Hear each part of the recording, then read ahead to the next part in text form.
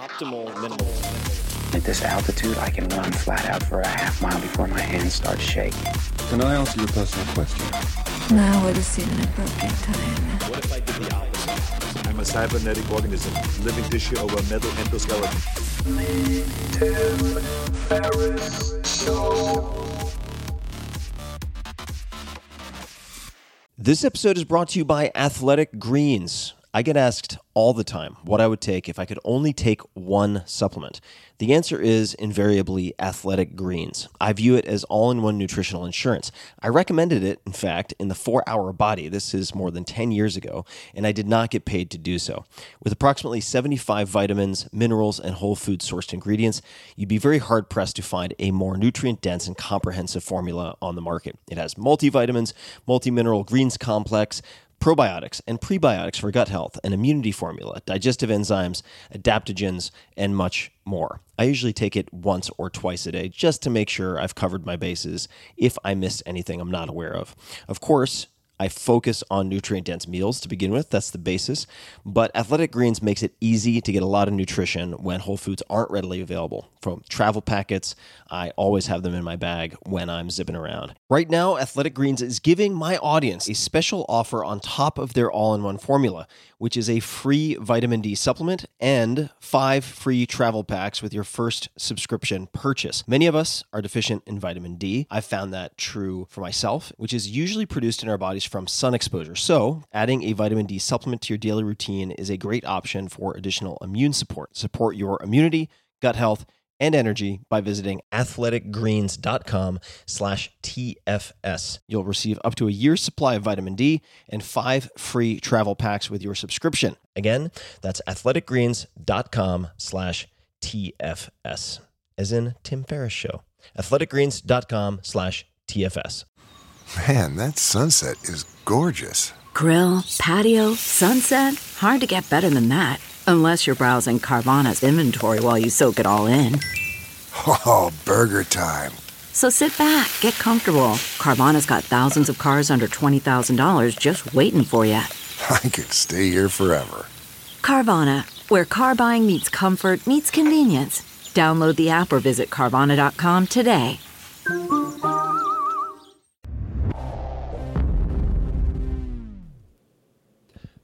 Why, hello, ladies and germs. This is Tim Ferriss, and welcome to another episode of The Tim Ferriss Show, where it is my job each and every episode to deconstruct world-class performers from every possible domain, whether we are talking about entertainment, military, athletics, business, or in this case, something a little bit different, to tease out the habits, maybe routines, maybe techniques, definitely, that you can use and apply in your own life.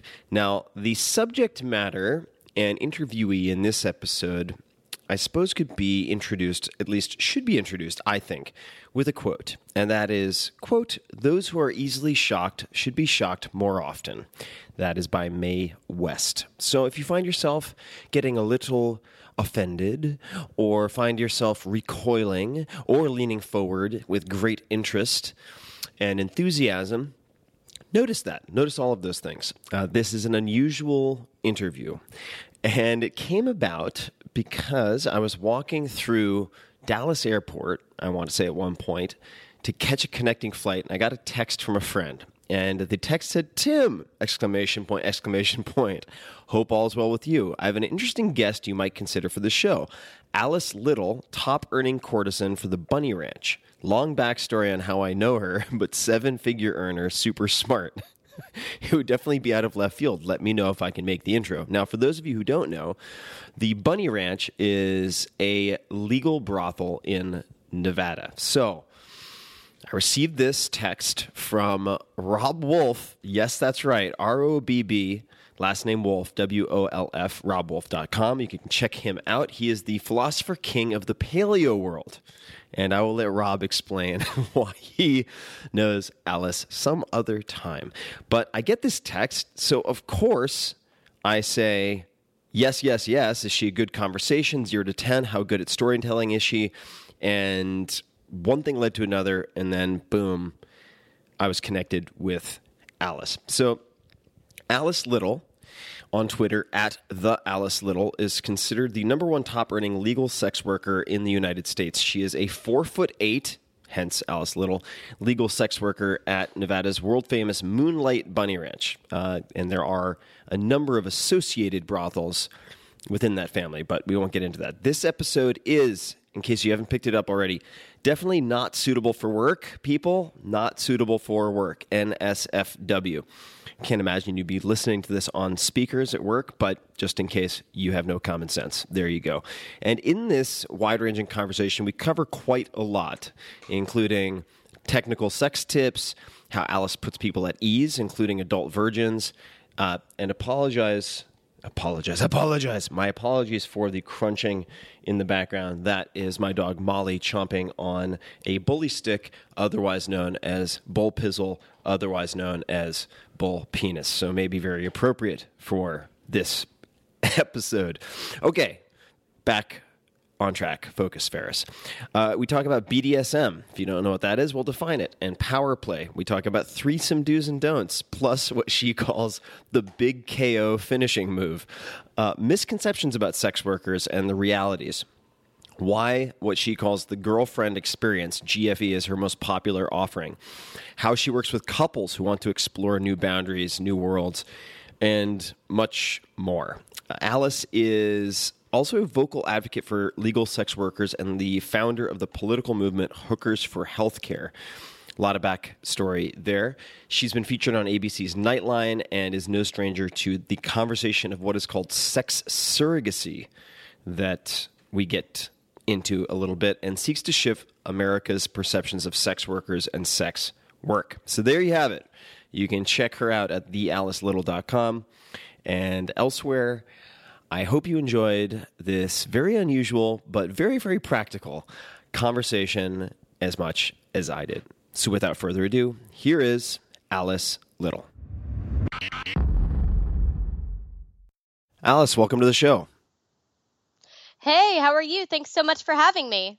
I am fantastic, and I'm well caffeinated. I've been looking forward to this conversation all day, and have wanted to have this conversation or some form of it for many years, because I want to say 10 years ago, after reading The Alchemist by Paulo Coelho, which has sold 100 million plus copies around the world.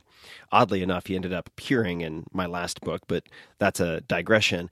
I was in an airport and I picked up another book of his without really knowing anything about it. And it was called 11 Minutes, which is very, very different from his other books. And it is a novel about the experiences of a young Brazilian sex worker and her journey to self-realization through sexual experience. And it takes her around the world to Geneva and all these different locations and describes her lessons and experiences and hardship, but also peak emotional experiences and so on. And I remember thinking to myself after finishing that, what a unique life. And at some point in my life, it'd be amazing to sit down and have a conversation with someone in that world. And here we are. So thank you for making the time. Absolutely. I'm really excited, looking forward to this. We're going to have some fun. And on the book point, I was looking through these bullets, and I have so many questions for you, but one of the bullets was antiquarian rare book collector. And I thought we would just start there for no good reason other than I'm curious. How did you get into that, first of all, and do you have any particular favorites that come to mind? Yes, rare book collecting almost came naturally to me. My family has had a lot of heirlooms and antiques, and a number of those include older familiar Bibles.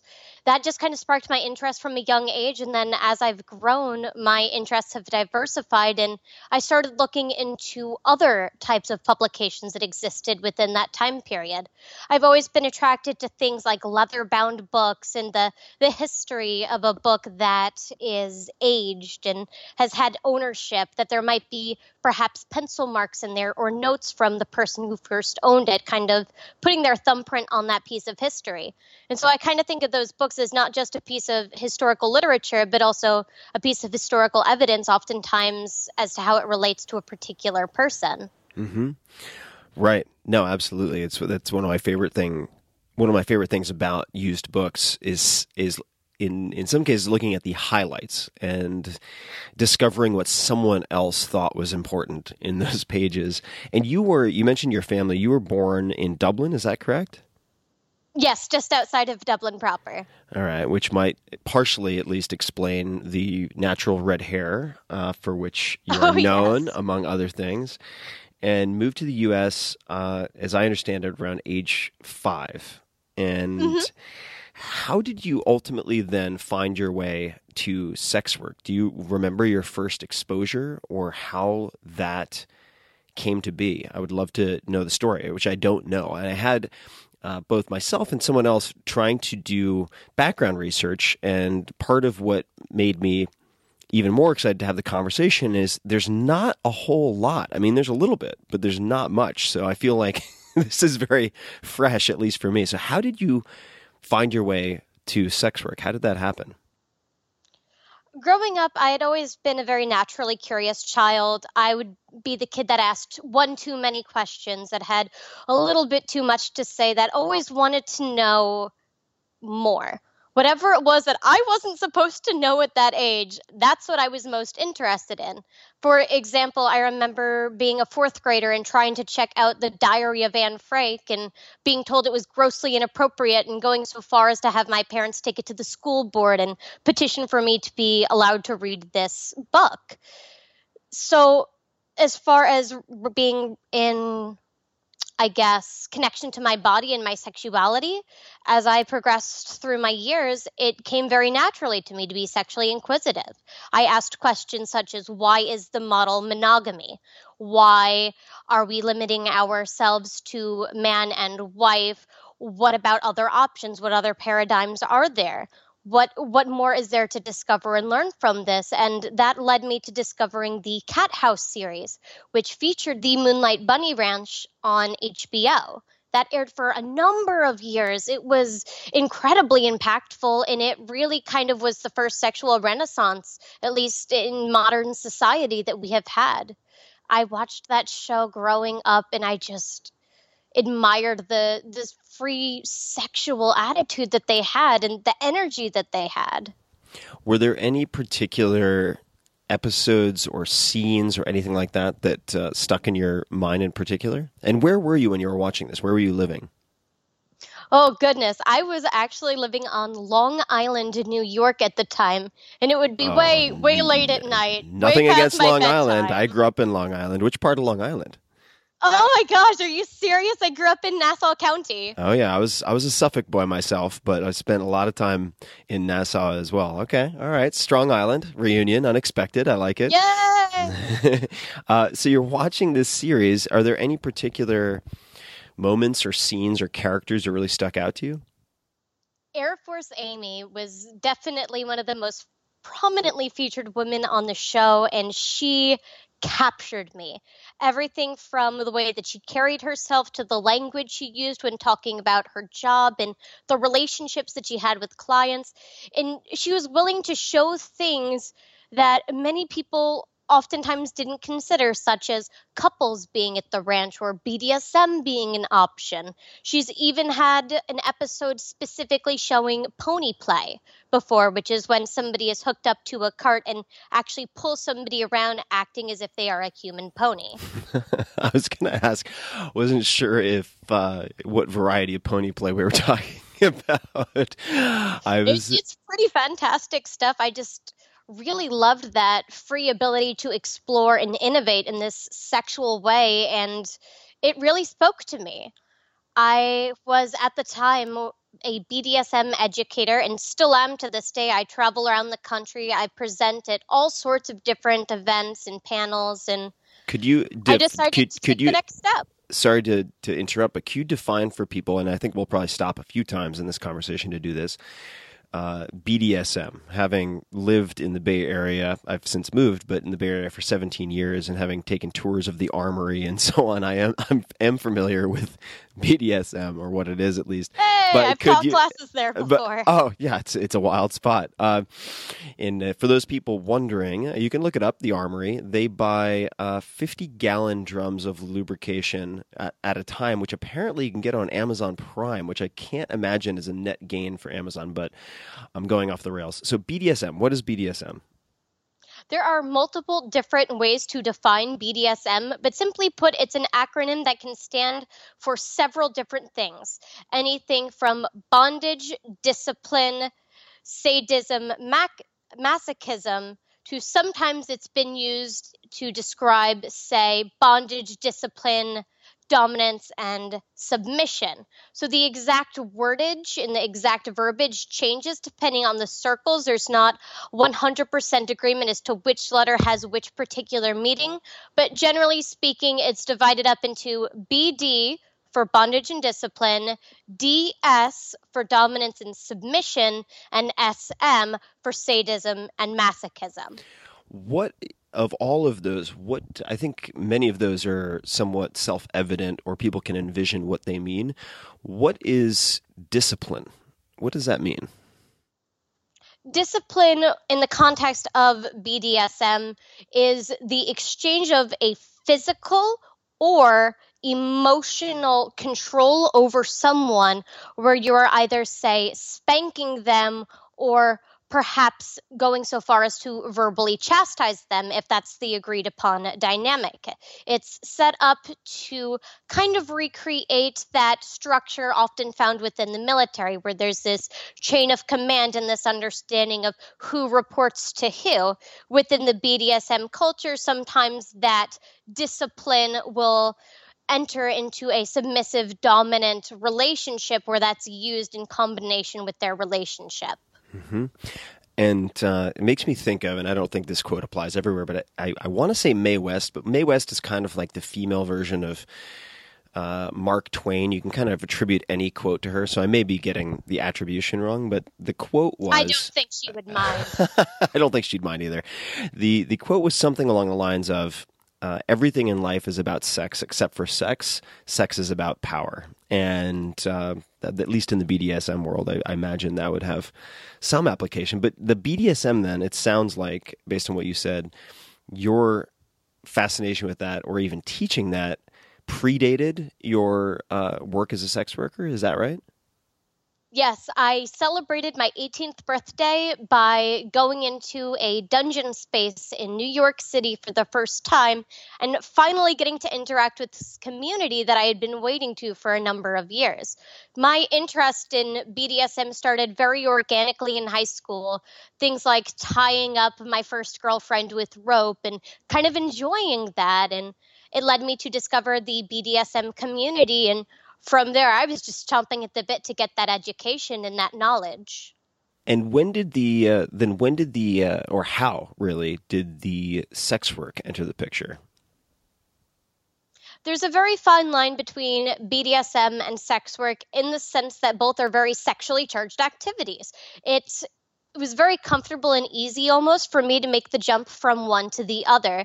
It was a very conscious decision where I sat down one day and said to myself, where do I see myself going within the next year? Where do I see myself going the year after that? What about 5 years? And when I really sat and thought about it, I saw myself entering a profession that allowed me to connect with people on an intimate level, more so than what society generally allows for. In the past, I've worked as a massage therapist, so I got to develop that hands-on relationship with the clientele, but it kind of just fell short of that deep personal intimacy that I was looking forward to. I've always felt that life is about enrichment, both for our own betterment as well as the betterment of those around us. And for me, sex work ended up being the perfect channel to do that. Now, you've done a number of other things. You mentioned massage therapist, and please correct me if I'm wrong, because of course, everyone should be cautious about believing everything they read on the internet. But emergency medical technician, jockey at racetracks. Those are other things that you tried, correct? Oh, yes. I have tried a little bit of everything under the sun, trying to find something that just felt right. I wanted to find a job where not only did I feel comfortable with what I was doing, but I also felt a more meaningful calling than it just being a job, but it actually had a deeper purpose to it. That kind of relates back to that book you mentioned, 11 Minutes, where she goes through the sexual journey and kind of finds herself. It very is true for many of us sex workers, that message of self-discovery and sexual freedom and that ability to explore those parts of ourselves and share them with what are formerly strangers is incredible. What was your first, or what you would consider your first gig, I suppose? I'm going to stumble a little bit because I'm not sure which labels or words to use. So if I offend, please forgive. But what was your first, I guess, client engagement as a sex worker? Do you remember your first experience? And could you describe it for us? Or one of the first? I remember it very, very crystal clear. The Bunny Ranch maintains a set of forums online which allows for a greater depth of communication and intimacy before we even meet face to face. It allows the ladies like myself to post photos, different interests, kind of share about us on that humanistic level rather than just that appearance level. I had posted about a particular interest I had in one of the specialty rooms at the ranch. I'd simply said, hey, something I'm really looking forward to trying. I'd love somebody to come out and spend that time with me. And within the week, I had an email, and it was my first appointment. The gentleman called. I'm sorry, what was the room? Maybe you'll get to it, but I'm just so curious. Oh, it is this setup where it's an indoor jacuzzi with an attached suite next to it. This way you can come and go between the jacuzzi and the bed as comfortably as you so please. Mm-hmm. Got it. Okay, please continue. Sorry. So you received an email from a client. Yeah, and they're like, I love this idea you have. I'm interested. Let's do it. So, of course, I have all the nerves and anxiety that comes with the first appointment in a new industry. And everything ended up going as smooth as clockwork. It was just so much simpler than my mind made it out to be. I tend to overthink and overanalyze things. And so I naturally always prepare for the worst in any scenario. What happens if I make a mistake? What if we don't connect? What if something happens and the jacuzzi breaks? I try to always plan for such contingencies. And at the end of the day, the reality was the intimacy just was very natural and comfortable. And to this day, that client is still one of my regulars that I get to see and connect with fairly often. All right, so you mentioned you were nervous, highly analytical by nature, and then it went like clockwork. What is the format of one of those first encounters? And what I mean by that is I've read that, and I actually don't know where this term comes in, but I've read about negotiations. So it seems like you get paired with a big sister, and then there's a sit down with the client. Is there a negotiation, or did I misread that? And what role does the big sister play, or the more experienced woman? Well, to start with, I'd kind of like to describe what it's like when you come into the ranch, because that kind of helps set the stage for what an experience there is like. Sure. Either somebody would set an appointment with a particular lady, or they would come in and request a lineup.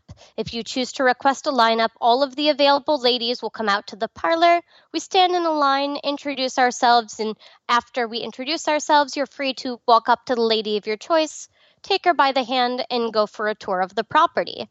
The Bunny Ranch is an incredibly historic property. It's been there since the 1950s. It's beautiful and has been many times remodeled, revamped, and renovated. So it really is a top-of-the-line, gorgeous facility. So we like to kind of showcase that in addition to some of the different specialty rooms, suites, and offerings that we happen to have at the ranch. After the tour, the guest and the lady then go back to that lady's room where they will then sit and have a negotiation. If the lady is new, for the first couple of times, they'll introduce the big sister or a mentor who's an older, more experienced lady that's been there for a little bit to kind of help you through those first couple times until you start to feel comfortable and more confident. During the negotiation, that's where we kind of have a conversation. I hate to use the word negotiation because it feels very business. I like to think of it more like having a conversation with a friend. It's something that happens very organically. It gives me the opportunity to get to know who you are on that personal level and also kind of let you know a little bit about myself.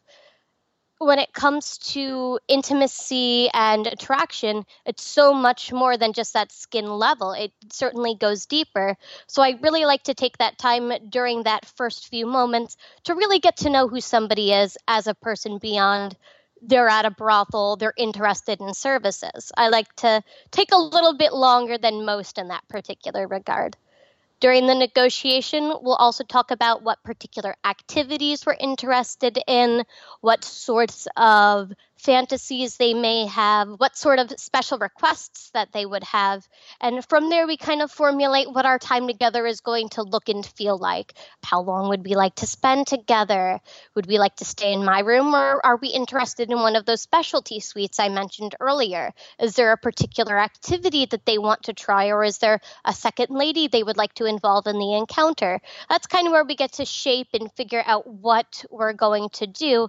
And after that point, you would then go to the office. They handle all the financial transactions very discreetly. The ladies don't actually have any interaction with the client's personal information for their protection. All of that is handled by the cashier. We then get a set of sheets, a couple towels, perhaps a bottle of champagne for fun, and head back to my room or the suite, and we're off on an adventure.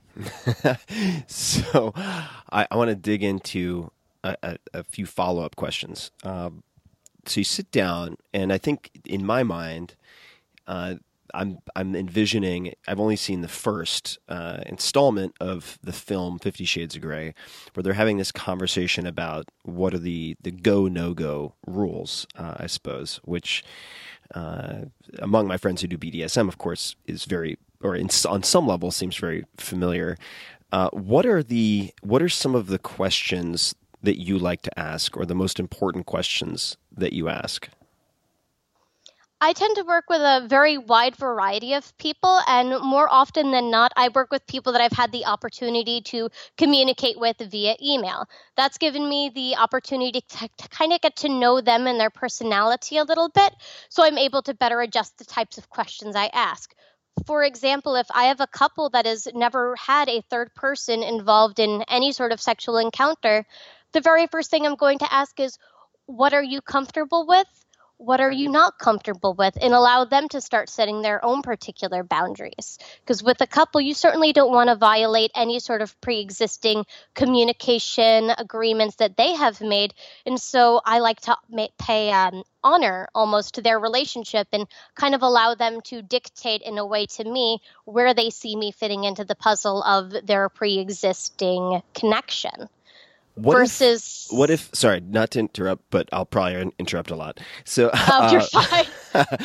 So let's say a couple comes to you, and as you noted, perhaps they've never had this experience, and so you ask them what they're comfortable with, and they're not sure, and they ask you, what would you suggest as guidelines, or how should we do this? We've never done this before. We're not sure what would make us comfortable or uncomfortable.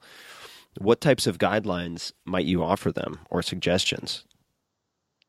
The very first thing that I like to start with is a very simple and really fun getting to know you exercise, of course, taken to a little bit more of an adult level.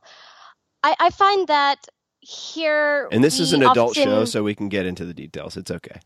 Oh, fantastic. Here we go. Things are going to get real interesting. Yeah, for those parents in the car with their kids right now, I'd recommend earmuffs or having a pause break for birds and the bees conversation, and we're back. So please continue. Yeah, so people are looking for suggestions from you as a couple. What do you do? And you mentioned an exercise.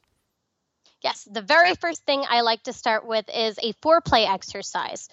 Women take significantly longer to become aroused than men. That's a biological fact. And oftentimes in sexual encounters, there's not enough of that warm-up period, especially during a get-to-know-you, that first encounter with somebody.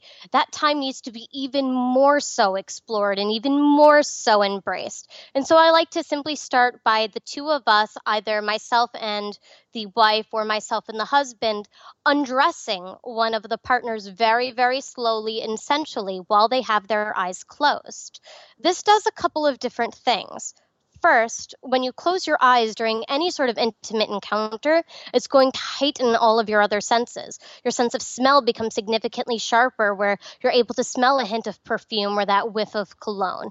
When you close your eyes, you feel every single touch of the fingertip, the pressure of the nails sliding over your back or over your partner's nipples. It's incredibly arousing, and just that one simple thing adds a certain depth and really lets you sink into what's happening and appreciate every single movement.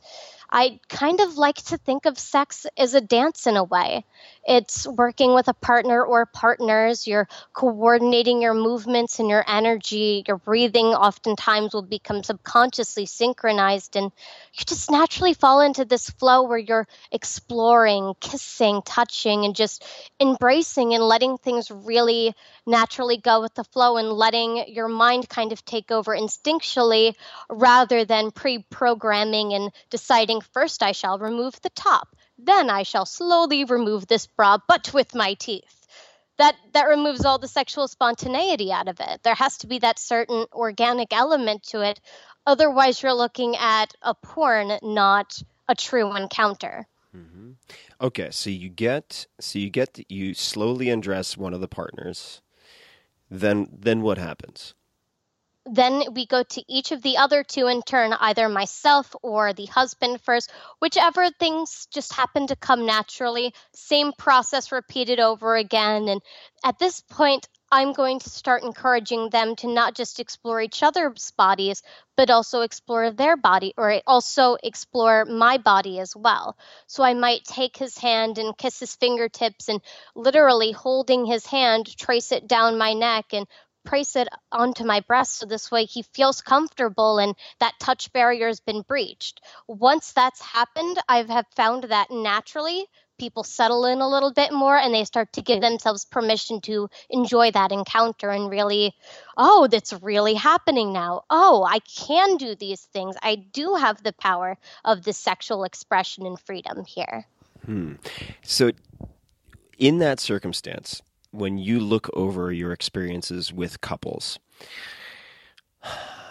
this is gonna might sound funny, but what do the smarter guys do, and what do the not so smart guys do? And the reason I ask is I recall a conversation I had with a dear friend of mine who, for a period of time, he's happily married with kids now and has voluntarily chosen monogamy, but back in his sort of peak athletic years, he was a master of threesomes, and I mean, really just seemed to have near magical powers. And he said to me at one point, he observed that if you want to have threesomes with, say, a girlfriend or a wife, he said, rule number one is you do not penetrate the other woman on the first date. And he said, if you do that, you can have many, many, many threesomes, but if you penetrate the other woman, i.e. not your girlfriend, on that first encounter, you could completely shut her down,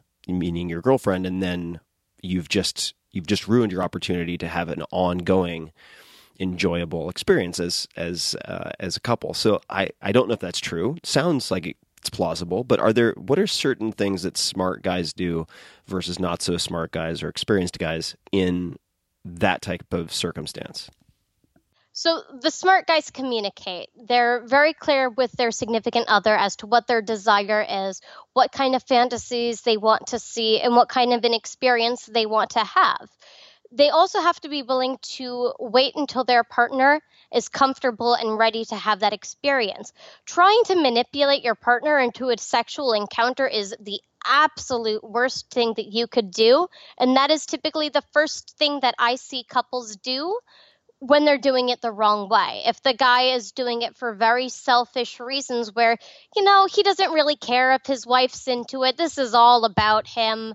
Those guys, they're not being respectful of the woman's right over her own body, let alone their agreed upon relationship. So I would say that the very, very first thing is communication followed by consent.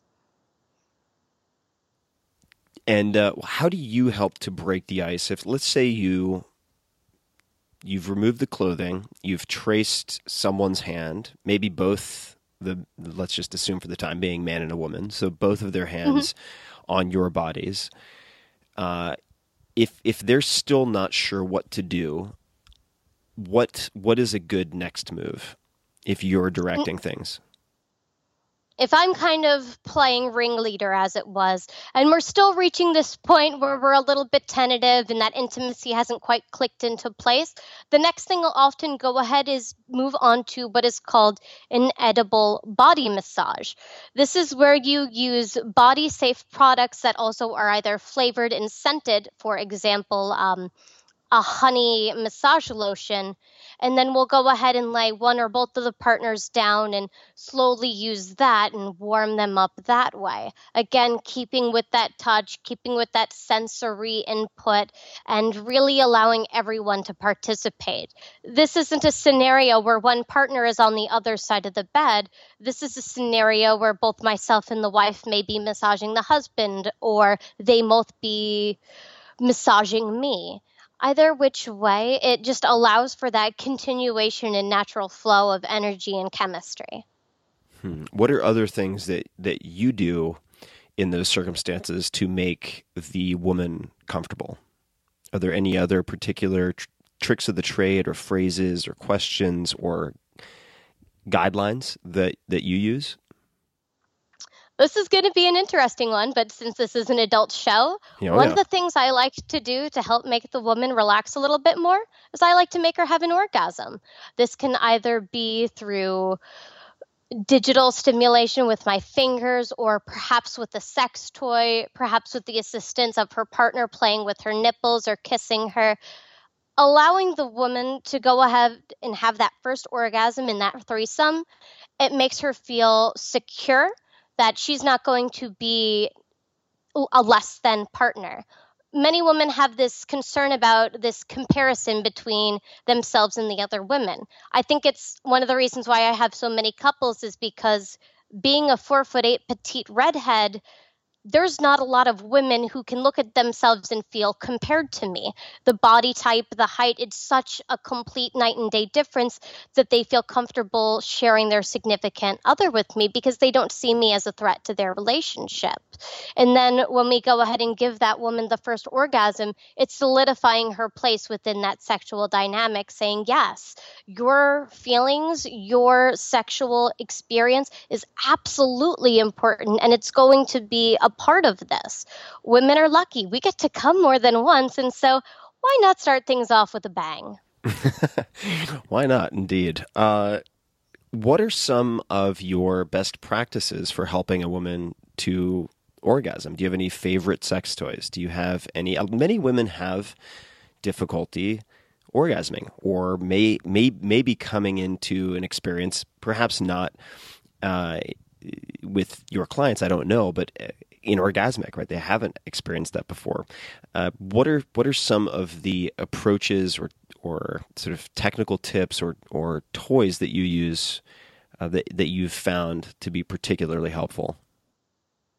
Sure thing. I happen to work with both couples as well as single women many times over this particular problem. And believe it or not, it's a societally endemic problem where the majority of women have trouble reaching climax, either single by themselves or with a partner. So I think talking about something like this is really important. Personally, I always love to suggest the simplest toy, which is a wall plug-in Hitachi magic wand. Such a great device. Great device. It is the best. And as far as sex safety goes between partners, always make sure you're putting a condom over the top of the Hitachi because we want to play safe with our toys. So when we're going ahead and using the Hitachi, that is absolutely fantastic for direct clitoral stimulation. You can go ahead and increase or decrease the intensity by pushing down harder or softer. And if that still isn't quite doing it, the second thing I like to do is a simple 1 or 2 finger insertion. Nothing too much more than that, especially on the first orgasm, because that's kind of a warm-up. We're like diesel engines. It takes us a moment to get warmed up, but once we're there, we're going to stay purring for a while. Mm-hmm. And so you're doing the 1 or 2 finger insertion along with the Hitachi magic wand? Yep, just same slow, repetitive motion in and out. And the whole thing that a lot of guys make the mistake on when trying to help their partner climax is variation. In my experience, most women actually prefer a more rhythmic approach into it. A simple 1, 2, in, out. Tends to work a lot better than 1, 2, 1, 2, 1, 2, in, out. Like, Got it. it's very difficult for a woman to achieve climax that way, and that's just a biological difference between men and women. I've noticed that men tend to like variation when pleasuring themselves or receiving a hand job for a woman. They like the difference in stroke length and pressure, whereas women, we're pretty consistent about what we like. We like to do what we do and stick with that. And so it's okay if you're doing the same thing over and over again. If it's working, trust me, you'll know. So a couple of notes on the Hitachi magic wand for people. A is you can certainly find it at just about any sex shop. You can certainly buy it also online, Amazon, etc. And it can serve double duty for those of you who might have read Tools of Titans for relaxing hypertonic or spasmed muscles. So for instance, in the forearm flexors and so on, if you have really tight forearms, gymnasts, in fact, former national team men's coach, Coach Sommer, Sommer, recommended the Hitachi Magic Wand, but not for sex, for relieving muscle tightness. So if you need that excuse, guys, you can grab one of those and then your girlfriend will steal it from you. But that's one. Do you use the high or the low setting most often? I'm kind of a low setting girl. I kind of just prefer that lower intensity level, and then I kind of will save that higher mode for more of the very end of the session if we really want to ramp things up. And well, I guess the best way to describe it is that the Hitachi has two settings: strong and crawling up the walls strong. And how long is, let's just say in the case of the couple, like a minimum or an ideal length of session? How much time do you have? It completely varies from couple to couple. Generally speaking, for somebody's first encounter, I like to go ahead and include something called an out date. What an out date is that it actually allows us to leave the brothel and then travel anywhere we would like in Nevada. So perhaps we all go out for lunch first. This way we get to have some conversation, get to have a little bit of that mental stimulating foreplay, not just the physical stimulating foreplay. Then after lunch, we'll head back to the ranch, and from there, go ahead and kind of enjoy our sexual festivities. Couples that are on, say, a traveling time schedule where they only have a couple of hours, it's absolutely okay to spend just 2 hours with somebody or even just a single hour with someone. But generally speaking, for couples, I recommend going ahead and investing in a slightly more elaborate experience, especially for their first time, because that attitude and that energy is going to make a huge difference in regards to what you experience here at the ranch with me. That little bit of extra connection time of just going and having a simple meal with someone, it gives all the stress a moment to leave your body. It allows all of your anxiety to kind of go away and dissipate. And by the time we make it back to the bedroom, you've already relaxed, the butterflies have calmed down, and you feel a little bit more comfortable with where things are going next. What are some of the most requested activities? You mentioned activities a few times. What are if you were looking at the pie chart of requests that you've received, what are the most often requested activities? I would say that there are two different things that would kind of fall into that pie chart. It would probably be more accurate to go ahead and label it as both experiences and specific activity requests. And Sure. Sometimes those things go hand in hand or they go separately. Probably my most requested experience is something called the girlfriend experience. It's where we take things to that next level of intimacy, and oftentimes it's argued it could even border on sexual surrogacy, where you're taking things that next step further. That's where we're going out to eat together. We may choose to go to a concert together. We're going to keep in touch and communication between our time together via text or email or perhaps phone calls. It allows for that depth and that building of relationship that really transcends beyond just a single standalone session. Absolutely, the majority of my couples and the majority of my clients in general tend to fall into that more girlfriend experience category. The second most requested experience is kink or BDSM and fetish activities. This may be, in the example of a couple that is interested in bondage and discipline, where I might teach the husband the safe way to use rope to tie up his wife, and then explore how to use floggers and sex toys to give her that sexual release. Whereas, say, with a single male, he may be interested in having me dominate him instead, and he wants to explore his submissive side and his submissive energy. So I'd say that would probably be the most second requested category I have. And the third would probably be two-girl encounters. Having a threesome is on almost every single guy's bucket list, and there's no better place in the world than the Bunny Ranch to get to have that encounter. We're professionals. I mean, we'll take care of you the right way. All right, so those sound like the experiences. If we were getting into specifics, are there any... As in more so the specific sex acts themselves? Yeah, within any of those buckets. I'm just so curious to know, because I remember having a conversation, living in San Francisco for a long time, getting to know people who are very sex positive and support sex workers, and one of them said, for instance, that they found like oral sex, blowjobs, to be very, very commonly requested because a lot of men are not given that by their primary partner. Maybe their primary partner just doesn't enjoy that for whatever reason. But I don't know if that's accurate since I'm not a sex worker myself. So what are some of the most frequently requested activities or acts?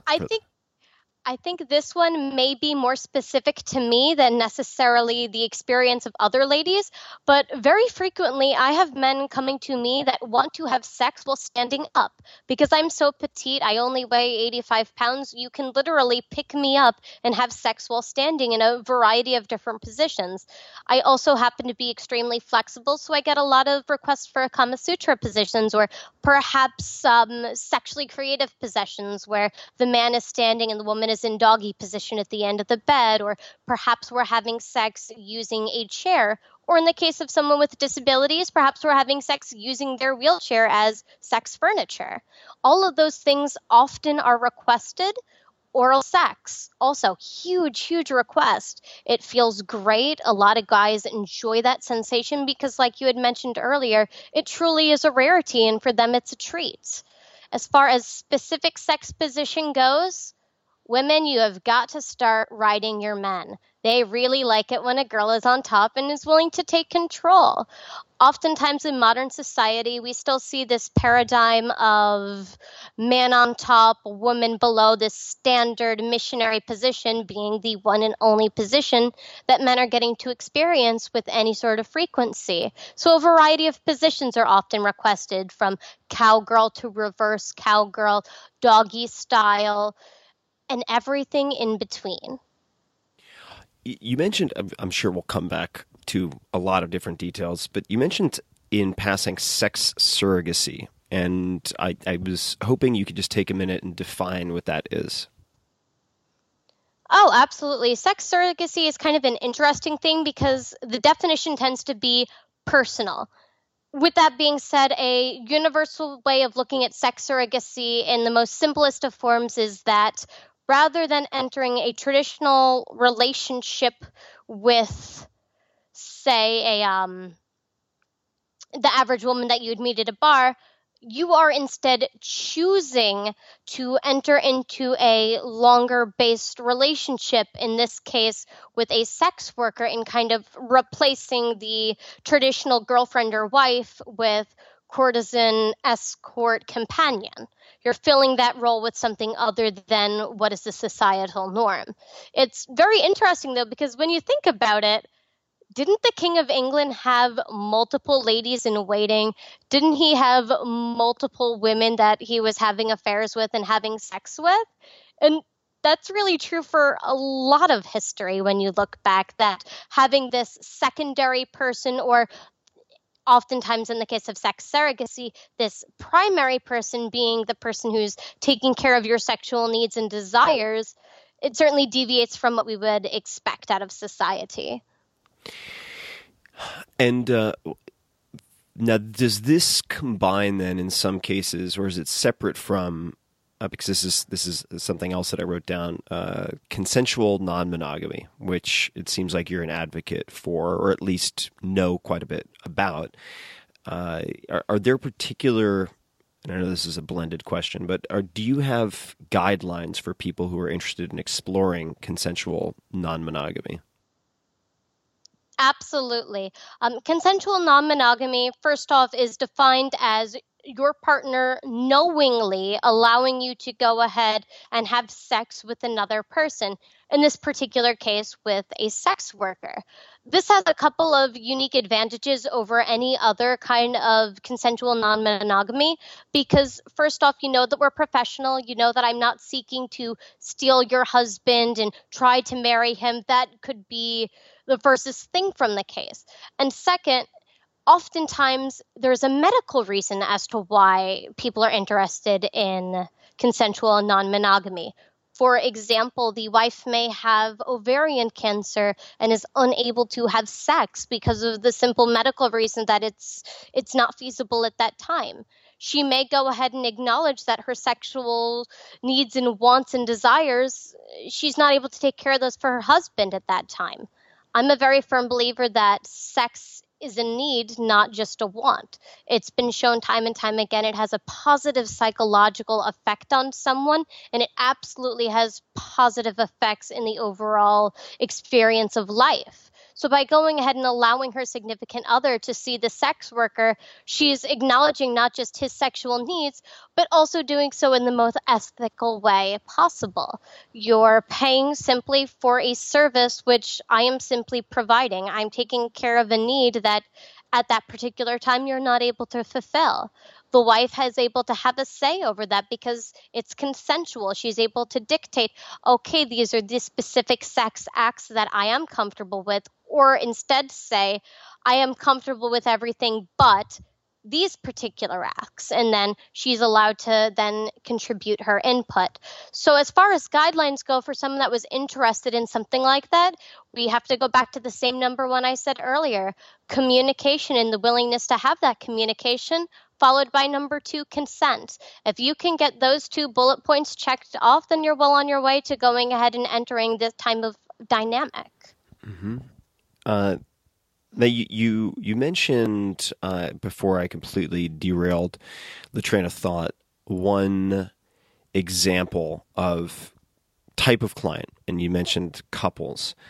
My understanding is that you also have worked with a fair number of adult virgins. Is that Yes. accurate? Can you explain, just walk us through what that experience is like? I mean, how do you take someone, presumably male, although that may not always be the case, and how do you make them comfortable? How do you walk them through that experience? The very, very first thing, and I keep coming back to the same number one here, it seems to be very prevalent throughout my work, is the very first thing is that communication aspect of getting to know them as a human before getting to know them as a sexual human. I want to find out what someone's hobbies and interests are. I'd love to see a photo of someone's dog or hear about a funny story from when they grew up. That allows us to connect first on that friend level where we have that openness. At that point, I'm able to then ask questions such as, what kind of sexual experiences have you had? Or what kind of sexual experiences have you not had? And many times, adult virgins have never been on a date. They've never had a first kiss. They've oftentimes never proceeded past first or second base. So in their heads, they're really not just an adult virgin, but they're a virgin to the whole dating experience. In America, unfortunately, society favors women when it comes to sex and relationships, where women are sought after by men, but men aren't oftentimes as sought after by women. Therefore, we have a large sector of the population which is male and also a virgin in their 20s, 30s, 40s, and up. They've simply either never had the time to have the encounter, the opportunity has never presented itself, they've never specifically sought out something like that, or perhaps they are anxious. Perhaps they haven't had the ability to do so because they feel limited by a disability. For example, a large number of the adult virgins I work with fall on the autism spectrum. And for me, it's understanding who someone is as a person and then understanding who they want to be as a sexual person and kind of developing our own customized date experience that allows them to experience the things it is that they are missing. So this is fascinating. With someone who, say, has autism, and there's, of course, an entire spectrum depending on the severity of symptoms or the way it's been diagnosed and so on. But that would seem to also challenge, maybe in some ways, the tool that you keep referring to, which is communication and asking the right questions and so on. So what are some of the things you've learned after you've, say, heard a story or two, looked at a photo of a dog, had a little bit of time to get to know them as a person? Now it's time to progress to maybe phase 2, where you're starting to get to not only know them, but explore them as a physical human being, a sexual human being.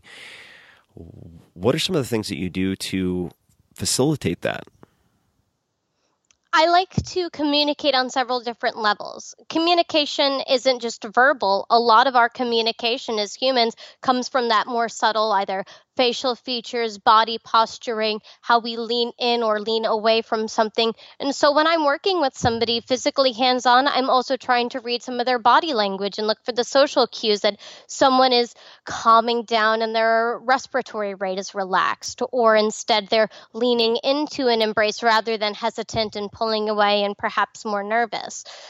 For me, I never proceed to the next step or the next level of intimacy until we have reached that comfort barrier, and then we're both ready to progress forward. A number of my clients are war vets, and they left for the military and completely lost the ability to have that normal first relationship. Now that they're getting to explore it for the first time, they're dealing with a number of different things, some of which have PTSD, some of which have hearing loss from explosives. And so I have to be willing to communicate on whatever language basis, either verbally or non-verbally, that they're communicating in. So I have to have a certain level of flexibility when working with adult virgins, because you really want to cater that experience and really create something that's going to be special, memorable, and personable, because this is a unique experience for them. There will never be another first other than this one thing. So the way I look at it, I want to make that first time be everything they ever dreamed, hoped, and desired.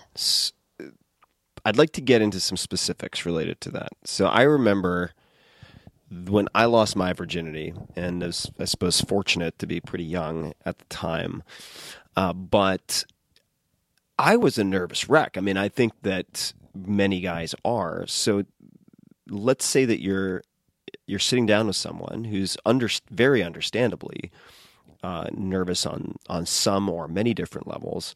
What are some of the specific things that you've done, or questions you've asked, or things that you've said to make them less nervous, to make them more comfortable? I know it depends on the person, but what are some specific examples that you can give of anything that you've done across clients to help them to melt into the moment so that they can be less preoccupied and nervous?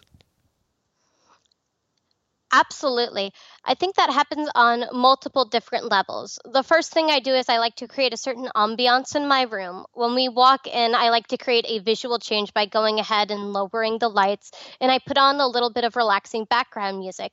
This way, the rest of the world and the rest of the brothel and the rest of everything has the opportunity to kind of melt away for a moment. It's creating a space specifically for this encounter and kind of setting the stage. That helps with that first step of visual relaxation. relaxation. Do you have any Then I like favorite go-to background music? Do you have any particular background musics that you like? I love Enya. Huge fan of Enya. It's soft, it's melodic, it's relaxing. It's very easy to take that to a romantic place, and it's not so dominating lyrically that it would inhibit conversation and communication. It just flows very calmly and naturally in the background. Another one I really enjoy is Lindsey Sterling's violin pieces. Those can be a lot of fun if you want something a little bit more upbeat and energetic. That's a lot of fun to listen to. And then the genre of chill step is the third music choice I tend to go to. Tends to have a little bit of more of a beat and a rhythm to it and kind of helps set more of that sexual tempo. Love it. All right, very helpful. Okay, please continue. So you've set the room tone, so to speak. What then? We'll go ahead and assume that the person I'm working with here is a neurotypical male virgin who has never even so much as kissed a woman before. And this is something I see almost every single week. So the very first thing that we need to do is establish a physical connection. This starts oftentimes with hand holding and interlacing of the fingers, playing with the fingertips, and encouraging them to reciprocate that same motion, touching my fingertips, stroking my hand. From there, that progresses to perhaps gentle kisses across the neck and shoulder region, something that is a little bit less intimate than lips on lips contact for that first time, kind of allowing someone to experience what that sensation is like.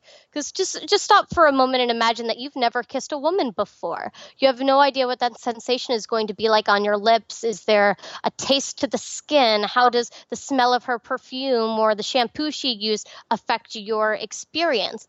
By slowing things down and really, really exploring that first few steps of intimacy, it allows you to explore the depth of it and really appreciate that act for what it is, foreplay. Going ahead and just having very, very non-traditional foreplay, such as gentle shoulder rubbing, using my fingers to run them through someone's hair, or tracing my fingertip over the outer edge of their ear, maybe running my fingers along their lower edge of their jaw. Those little acts of touch and connection communicates non-verbally that, one, it's okay to touch me too, and two, this is going to be a relaxing experience. I'm not going to try to undress someone, have them on the bed on their back, and try to hop on top of them and ride them till they orgasm. That's not good. That would be the exact opposite of the kind of experience I want to create for my male virgins. I want them to really appreciate that sexual connection. Another thing that's worth mentioning here too, and this is a very interesting thing, that more frequently than not, male virgins are not able to reach orgasm during their first sexual experience.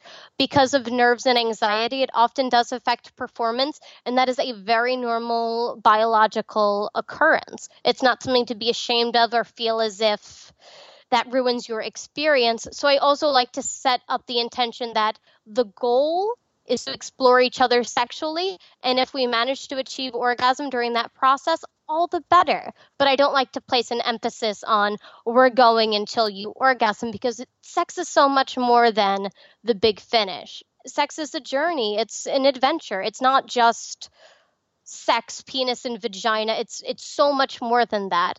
And so I'd say overall for my virgins, to make them feel comfortable, is I let them know that it's not just sex. It's the touches, it's the kisses, it's their first kiss when I'm looking them directly in the eye and I'm reaching my hand behind them and lowering their head towards mine and giving them that self-confidence to reach out and lean forward and kiss me. That's an incredibly powerful thing, and it's an amazing gift to be able to give another human being.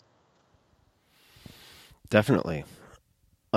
Edith, I think these examples you've given have been very helpful in terms of client demographics and characteristics, because many people listening may have had, before listening to this, a certain image in their head of the client. Like, who is the client who goes to a brothel? or works with escorts, for instance. So what? I mean, who goes to the ranch or works with sex workers? If you had to broadly paint, I mean, are there certain demographics or psychographics that are particularly prevalent? The easiest picture that I can paint is somebody who is over the legal age of consent. And with this, I will mention too, in that the northern brothels, you have to be 18 years of age. In the southern brothels, which are near Vegas, you do have to be 21 of age. So do keep those things in mind. You have to meet the age requirements to enter the brothel, and that's it. That's literally the only requirement to be able to come to a brothel. I see men, I see women, I see individuals who are intersex. I have folks that are trans. I have folks that come to see me with no interest in sex at all, that are completely asexual, and instead they just want to have experiences and cuddle with me. I see couples and adult virgins. I see nonverbal individuals who have to communicate using a tablet, and I see folks that are in their 70s who are mourning the loss of their wife of 50 years.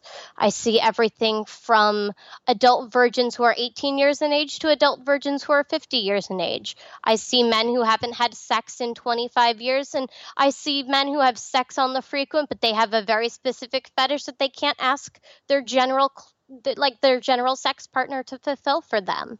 It is such an incredible rainbow of people that come to see me for just a huge, huge variety of women. And unfortunately, our society kind of has this stigma in a way when we think of who a brothel client is, where we paint this picture of this seedy guy in his 30s who isn't really well kept and probably has tattoos and piercings and just is a disrespectful, negative character on society. We have all these negative connotations with sex work clients, what the reality of sex work is in this country, that when you take a step back and look at the reality, I see everybody from the mailman to people who work in governmental office. The range is absolutely incredible.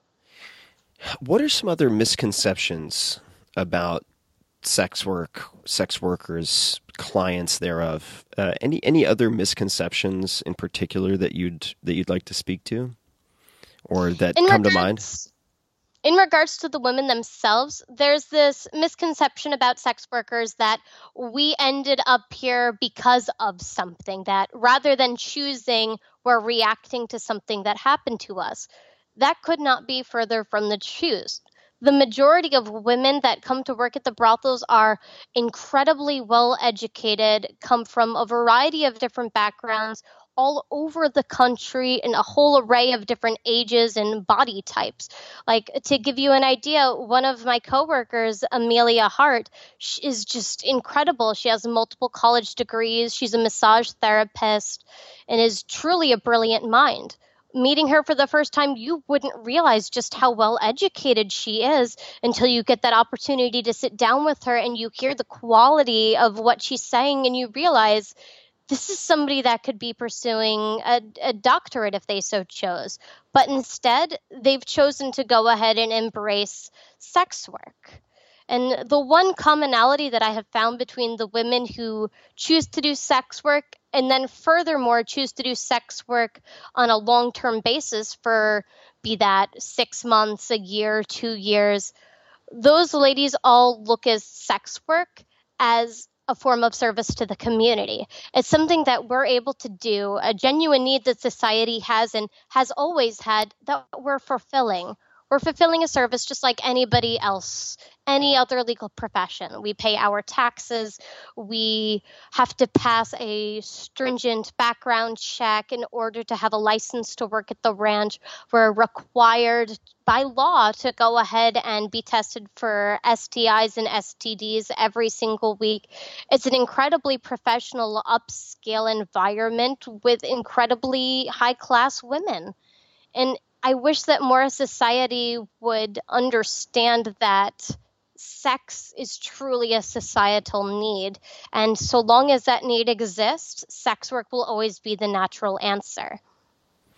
Well, I think this is an important point because in the U.S. at least, and elsewhere certainly, I mean, if you look at the war on drugs, which has been by almost any measure an abysmal failure with all sorts of perverse side effects and costs and ruined lives associated. If you take something that is even more so an innate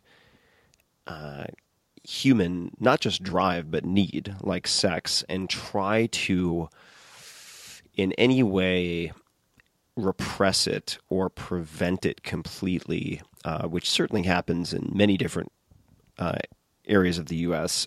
and different cultures in the U.S., that it will find some type of release valve, whether you want it to or not, and that the more proactive, intelligent, sort of benevolent way to approach that is to create a structure within which you can explore that or provide that safely with proper regulation and taxes and so on and so forth. So I really think this is an important point to underscore for many reasons. But the question I wanted to ask you, and maybe you can certainly provide thoughts on some of the other ladies, but aside from the service component and helping, say, these vets or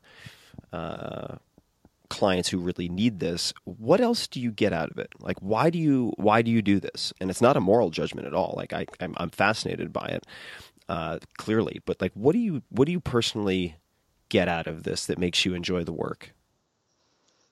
For me, what I get out of it is a very honest look at humanity and a very honest connection with other human beings in a deep and meaningful way that society otherwise could not provide for me. I've always long maintained that modern America is trapped behind the cell phone, behind the computer screen, where we no longer interact with each other on that face-to-face level. We don't hug each other. We don't touch each other. And by virtue of my job, I don't get to just hug and touch the other human beings in my world. I get to interact with them in incredibly deep, meaningful ways, intimately, intellectually. And for me, it's stimulating and it's enriching in my life. I find that it gives my life value and it gives my life purpose. There's so much to be learned by just getting to sit down with another human being, let alone getting to enter the bedroom with another human being. It allows me to learn more about myself at the same time. What have you learned about yourself, would you say, over the last 2 years? I've learned that I am an incredibly confident woman and that I don't need to overcompensate for anything. Growing up 4'8" and being head and shoulders below my peers, I always felt this internal competitive nature, like I'm not good enough. I have to work a little bit harder. I have to be a little bit better. I have to overcome what to me felt like a handicap. When you're very petite, people look down on you. They treat you like a young child.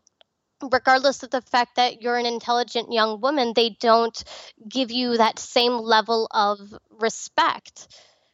And so for me, I learned to have that inner confidence in myself and truly believe it and know that my value and my worth is very, very tangible. It's very, very real. And it certainly isn't inhibited by who I physically am.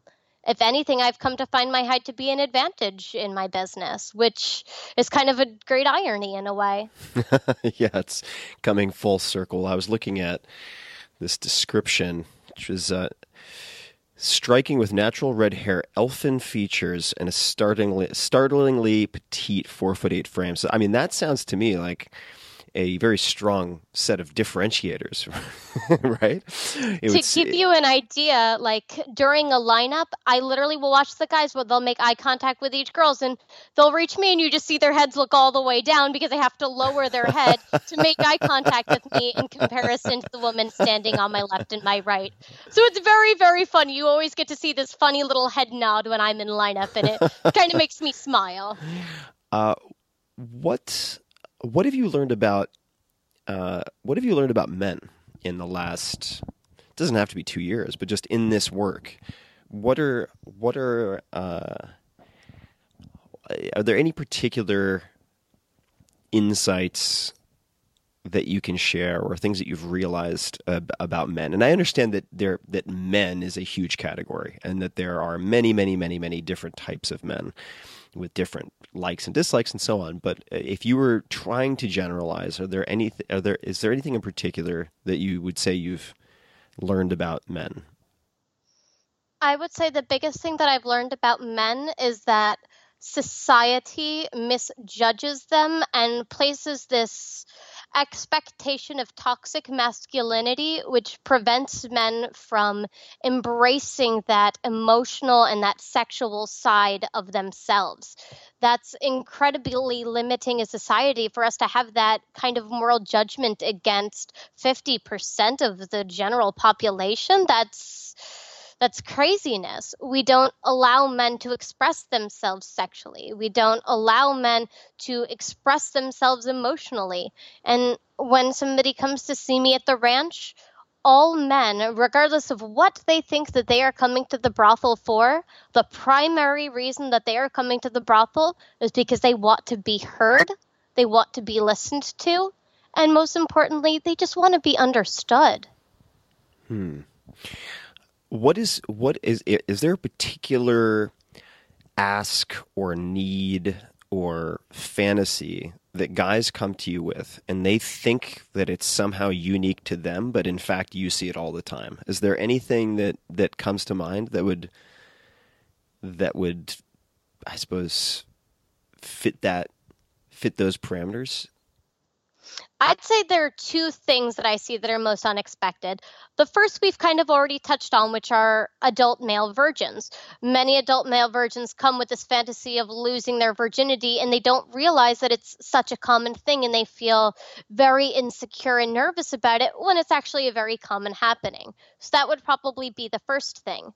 The second thing that I see very, very frequently is men simply want to have sex with a woman when she has her eyes open. A lot of women have this interesting habit where we close our eyes when we're having sex, where we don't want to make that direct eye contact with our partner. For a lot of men, they find that to be incredibly, incredibly erotic and stimulating, to see all the little micro muscles move and twitch as somebody gets closer and closer to orgasm, getting to feel their breath and also see the expression change in their eyes and in their face, and watch their pupils dilate and contract in response to what you're physically doing. I mean, God, it doesn't get much hotter than that. No, it doesn't. There's a site that I wrote about in my second book, The 4-Hour Body, where there are actually 2 chapters, not just one, 2 chapters dedicated to female orgasm for those people interested. But there's a site, I don't even know if it's still around. I think it should be, but it's called Beautiful Agony. And Beautiful Agony is a site dedicated to user-submitted videos of faces as each person is orgasming. So it's specifically focused on faces during climax and orgasm. So yes, I agree. That makes perfect sense to me. So men who want to have sex with a woman while she has her eyes open. Incredible. And it seems such like a simple request too, but honestly, it can be kind of difficult as a woman, because you have to be really confident in yourself sexually, confident in what you're doing, or relaxed enough where you can make eye contact and it not feel forced or uncomfortable. In order for eye contact during sex to actually come off in a way that's erotic, you'd be surprised it's actually more difficult than you would think. Well, just maintaining eye contact in general, I think, in conversation, for instance, particularly when talking, is difficult for a lot of people. And like anything else, you have to practice. It just requires mileage. I mean, you really have to put in the repetitions. Question for you, I suppose that is somewhat related, because you mentioned the GFE, right? The girlfriend experience is the number one requested service that you offer. Now, I find this kind of puzzling in a sense, and I'd love to hear your additional thoughts. And the reason I say it's puzzling is that I know among, say, type A successful males who have traveled a lot around the world, it's at least in my experience, the vast majority, particularly overseas, but not necessarily limited to overseas, have had experiences with sex workers. Very, very, very, very common. And for many of them, they choose to go to sex workers because they don't want to contend with the emotional elements of a relationship or potential attachment or follow-up. They have this sexual need, and they view visiting sex workers as a very sort of clean and simple way to satisfy that. So why is the girlfriend experience the most requested? Sure.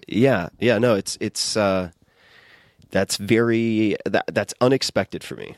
So maybe you can speak to that. Sure, and I'll even go ahead and speak as to the specific example you gave. These men that travel for work, they choose specifically, and this is a conscious decision, to not engage in a traditional relationship. Oftentimes what they will do is they'll see the same lady on a frequent reoccurring basis rather than seeing different ladies. So in a way, they're kind of entering a unique, committed sort of relationship within that bounded time constraint that they are there together with that person. It allows them to be in control of the duration of the intimacy, how that interaction goes, and you don't have to do any of that maintenance and upkeep as a relationship does. And then economically speaking, interestingly enough, it's cheaper to frequently visit sex workers than actually have a wife and get married. Oh, that doesn't surprise me. I remember I heard somebody say in a movie, they said, free sex is the most expensive sex you'll ever have. That's not wrong. Honestly, it is so much easier to just seek out a professional, because if you have that need and you need to get that need met, going to the legal brothel is an amazing solution. One, you're not going to catch anything because we're literally tested every single week. Two, you don't have to worry about any of your private information being violated, especially for professional men that may not want to be open or put themselves at risk of doing an illegal activity. Sex in Nevada at the brothels is 100% legal. You can go ahead and pay for sex and you don't have to worry about that legal risk of things. So for a lot of men, that's a huge advantage too. Another thing that I oftentimes see with men that fall into that particular situation is they enjoy the familiarity of the same individual girl, but they know that they're not obligated to do anything. They don't have to text. They don't have to call. They don't have to say, "Where are you? Why didn't you do the laundry?" You don't get any of that nagging or any of those negative relation things that can be oftentimes detrimental. Instead, you kind of get to cherry pick the best parts of relationship. You get to go out on dates and have dinner. We can rent a helicopter and fly over Lake Tahoe and take photos together. Whatever the scenario happens to be, it gives you the exact experience you want within the constraints of time that you have available to yourself without any sort of commitment or obligation beyond that. So I was just going to say, so most of what you just said would lead the friends I mentioned before to nod their heads and say, yes, exactly. So where do we then find the girlfriend experience sort of falling in terms of appeal? Because I'd love to hear your thoughts on that. And I should also say for people listening, I think I certainly find value in relationships, intimate relationships, and sex with girlfriends that I'm in deep committed relationships with. Nonetheless, this is, I think, potentially another piece of the puzzle that's worth at a very minimum understanding. So the GFE, why is that the most requested, right? Because I guess in my mind, maybe I'm just a savage, but I'm thinking, all right, if I'm going to pay for 4 hours, I've already established that I'm attracted to you. Why not have sex for 4 hours? Oh, you certainly can do that. No one is saying that you can't do that. If you have physical stamina. Oh, please, I won't turn you away. But so please speak on the GFE. Why is that the most requested, do you think? Of course. I think the first thing that needs to be discussed is the girlfriend experience is just that. You are creating an experience for somebody. It's bounded by the constraints of our time together. It's not a perpetual relationship, which is what makes it different than, say, a standard girlfriend. It's an experience. Within that experience, you're getting a couple of very unique, let's call them features. One of the features of a girlfriend experience is that I specifically take my time to get to know who somebody is on an even greater level, because generally speaking, within a GFE experience, we visit each other more than just once. This isn't generally a standalone encounter, but rather a regular occurrence, a couple times a year. If somebody lives locally, perhaps more frequently.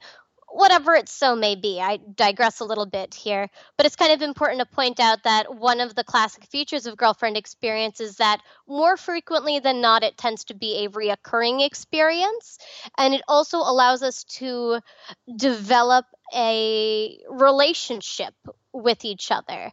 For men, emotion and sex very, very frequently go hand in hand. It's not just the pure physical arousal, but it's also that mental stimulus. It's being able to sit and have a quality conversation with the woman you're about to have sex with. Like, I think that's incredibly appealing, to sit down with somebody and have them perhaps talk about astrophysics with me before foreplay. Oh, yeah, bring it on. That is foreplay for my brain right there. And what is the average duration of a girlfriend experience session, so to speak? I'd say on average between the 2 to 4 hour range. Of course, I've had experiences more limited than, and then I've had experiences more extenuous than that too. I know this is going to seem like a left turn, but we're going to jump all over the place. What are your feelings or opinions of porn as a sex worker? Ooh, that's a very interesting question indeed. I think that porn is ruining America. It's ruining relationships and it's ruining intimacy. What porn does is it creates this almost addictive compulsion where you're scrolling through, you're watching the porn. We're going to assume it's a male watching at this point. He's masturbating. He's being very, very rough with his genitalia, and he is just going at it for however long it so may be. First, rather than investing his time and energy in a genuine connection with a real human being, he's watching the Broadway equivalent of a sex act that is being over-dramatized for his entertainment. Because I'll tell you right now that everything that women do in porn is the exact opposite of what happens in real life. Secondly, it's causing men to cause physical harm to themselves. They're masturbating so roughly that oftentimes they'll lose sensitivity, and it makes it difficult for them to orgasm and climax with their partner, which of course leads to the almost a cycle of going back and masturbating because they're not able to orgasm with their significant other. They have to have that rough stimulus. The third thing that it does is it perpetuates this culture where we look as sex and we look at women as objects. There's no real way to verify, unfortunately, that all of the porn that you're coming across on these websites is consensual porn. You have no idea how old these women necessarily are. You have no well if they've been compensated for their time. Like, unless you've really done your research and you've picked an ethical porn website that does perfect record keeping based in the United States, there's no guarantee.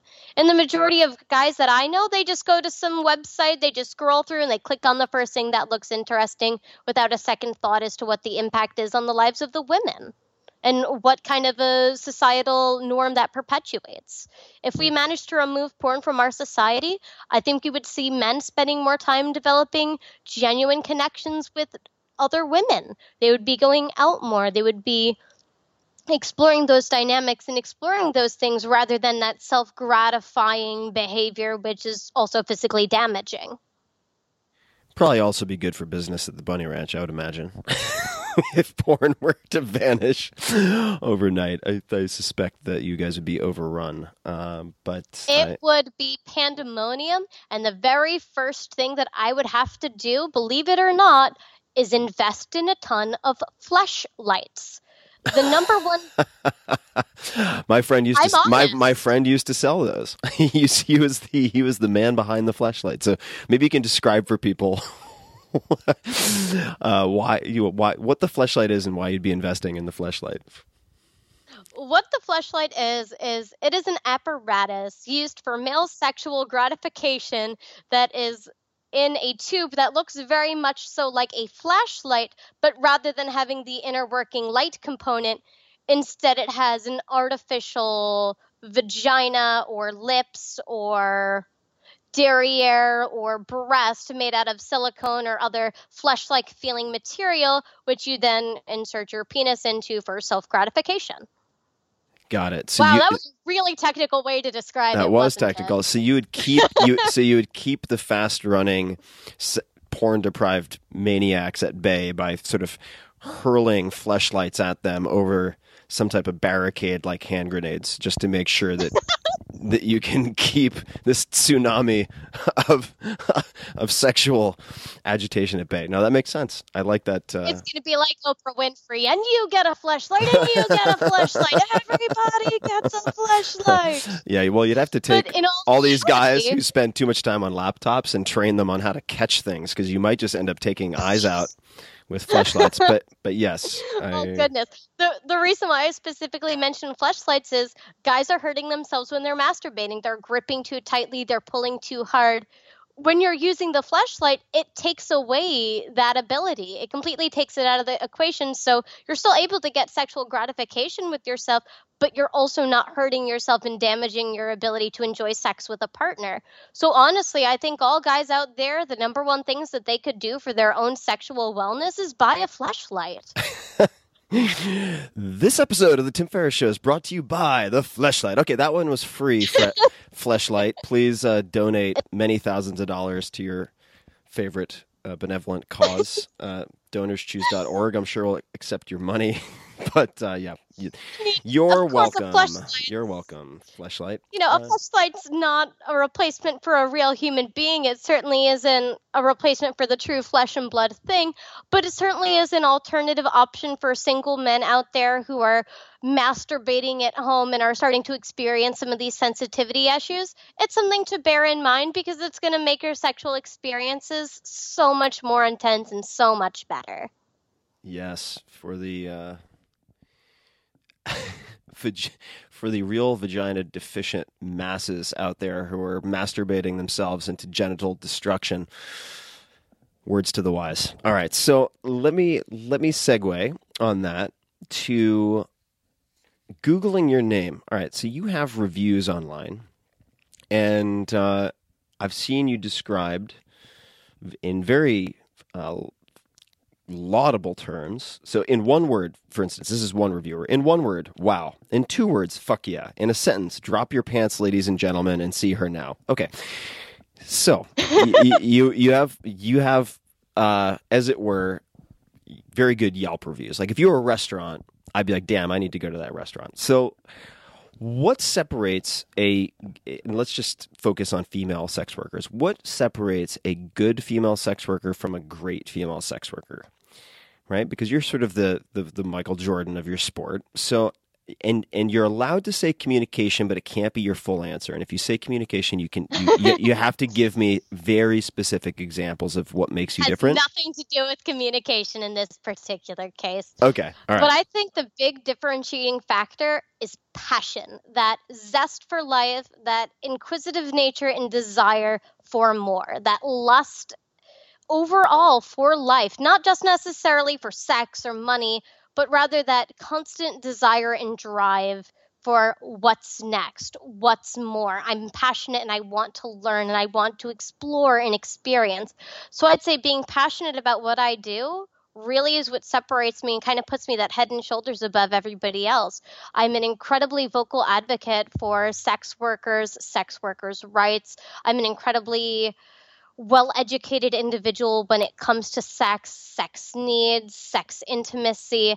And it's something that I really consider myself to be not just an expert in, but something that I'm truly and genuinely passionate about. It has such a great meaning and impact on my life personally that it definitely has left its thumbprint on the essence of who I am. Because I've allowed it to affect me on that deep personal level, I'm also able to give of myself in a very deep personal way that I think is kind of rare in our society these days. So give me an example if you can, because not to really beat the Michael Jordan analogy to death, but it's like, all right, Michael Jordan clearly had. Actually, I heard an anecdote from one of the mental performance coaches for the Bulls at the time, who I think previously had worked with the Lakers on meditative and mindfulness practices, who said that Jordan was perhaps the only player who reflected the skills he was trying to impart to the others. Okay, but you have, say, his ability to generate this being in the zone at will or something like that, but then you have Jordan as a brilliant tactician, and so on. So I'm interested in digging into the passion, but I need some examples. Like, how does that translate to an experience for someone? Trying to think of the best way to verbalize that. I would say the easiest way to kind of encapsulate what you're talking about is to go back and reference something that I'm very interested in, which is the 48 Laws of Power. It's really phenomenal book, really, really interesting. Robert Greene. Mm-hmm. Yes, speaks quite a lot about the mental capacities of somebody, how we view and interact with the world around us. There's a certain level of mindfulness that book preaches, to be cognizant of your decisions, where you're making your decisions rather than letting yourself react to what's happening around you. So I guess one of the things that also makes me different is that level of mindfulness. I always take that extra step. I always do just a little bit more than everybody else would. If it's somebody's birthday and they told me that in passing they enjoy chocolate cake, well, I'm going to go ahead and I'm going to bake them a chocolate cake, and then I'm also going to go ahead and get candles for it, and then I'm also going to reference back and find out what sort of interests and hobbies they have and get them a birthday present and a birthday card. I always like to take things to that next level, that next intensity, whether it be from simply doing, say, my website and just blogging casually. Oh no, I'm very, very careful and very specific in the way that I blog. I try to communicate my point and my viewpoint within my words. I really try to emphasize my beliefs and place an importance on that connectivity and that interaction that we get to share. It really is the encapsulating part of the experience for me, is being willing to take the time and the effort to do a little bit more than most. When most people would stop working, that's where I keep going. I push just a little bit harder, whether that be through marketing, whether that be through client interaction, whether that be through how I choose to present myself online. All of those things is just a little bit more, a little bit extra, just really demonstrating that I want to be known for this field. I want to be known for creating these incredible experiences for people. And I want people to have those encounters and have those experiences and think about them as a potential for their own life. So, all right, let's talk about then something you mentioned is on the bucket list for a lot of men, and that is a threesome. So if you are working with, say, one of your female friends, and who is also a sex worker, and providing that experience for a man, what are some of the ways that you guys would go above and beyond in that experience? And specifically, like, I'm curious about maybe some of the technical stuff, some of the acts themselves, things that may not be obvious or things that may be unexpected, anything really that as that unfolds, What are some of the what's the secret sauce? What are some of the magic ingredients? When it comes to a threesome encounter, the ultimate frosting, cherry on top, whipped cream, dessert of it all is honestly a two-girl blowjob where the two of us are kneeling before a guy who is standing, one positioned on either side of his member, both of our mouths and our hands on his body, looking up at him and pleasuring him where he truly is the center of our world for that moment. I have had guys rant and rave about that kind of experience more so than anything else when it comes to a threesome. Because just being able to feel like, wow, I am the center of someone's sexual attention and the center of someone's sexual universe is hot. Oh, sure. Yeah, no, that's...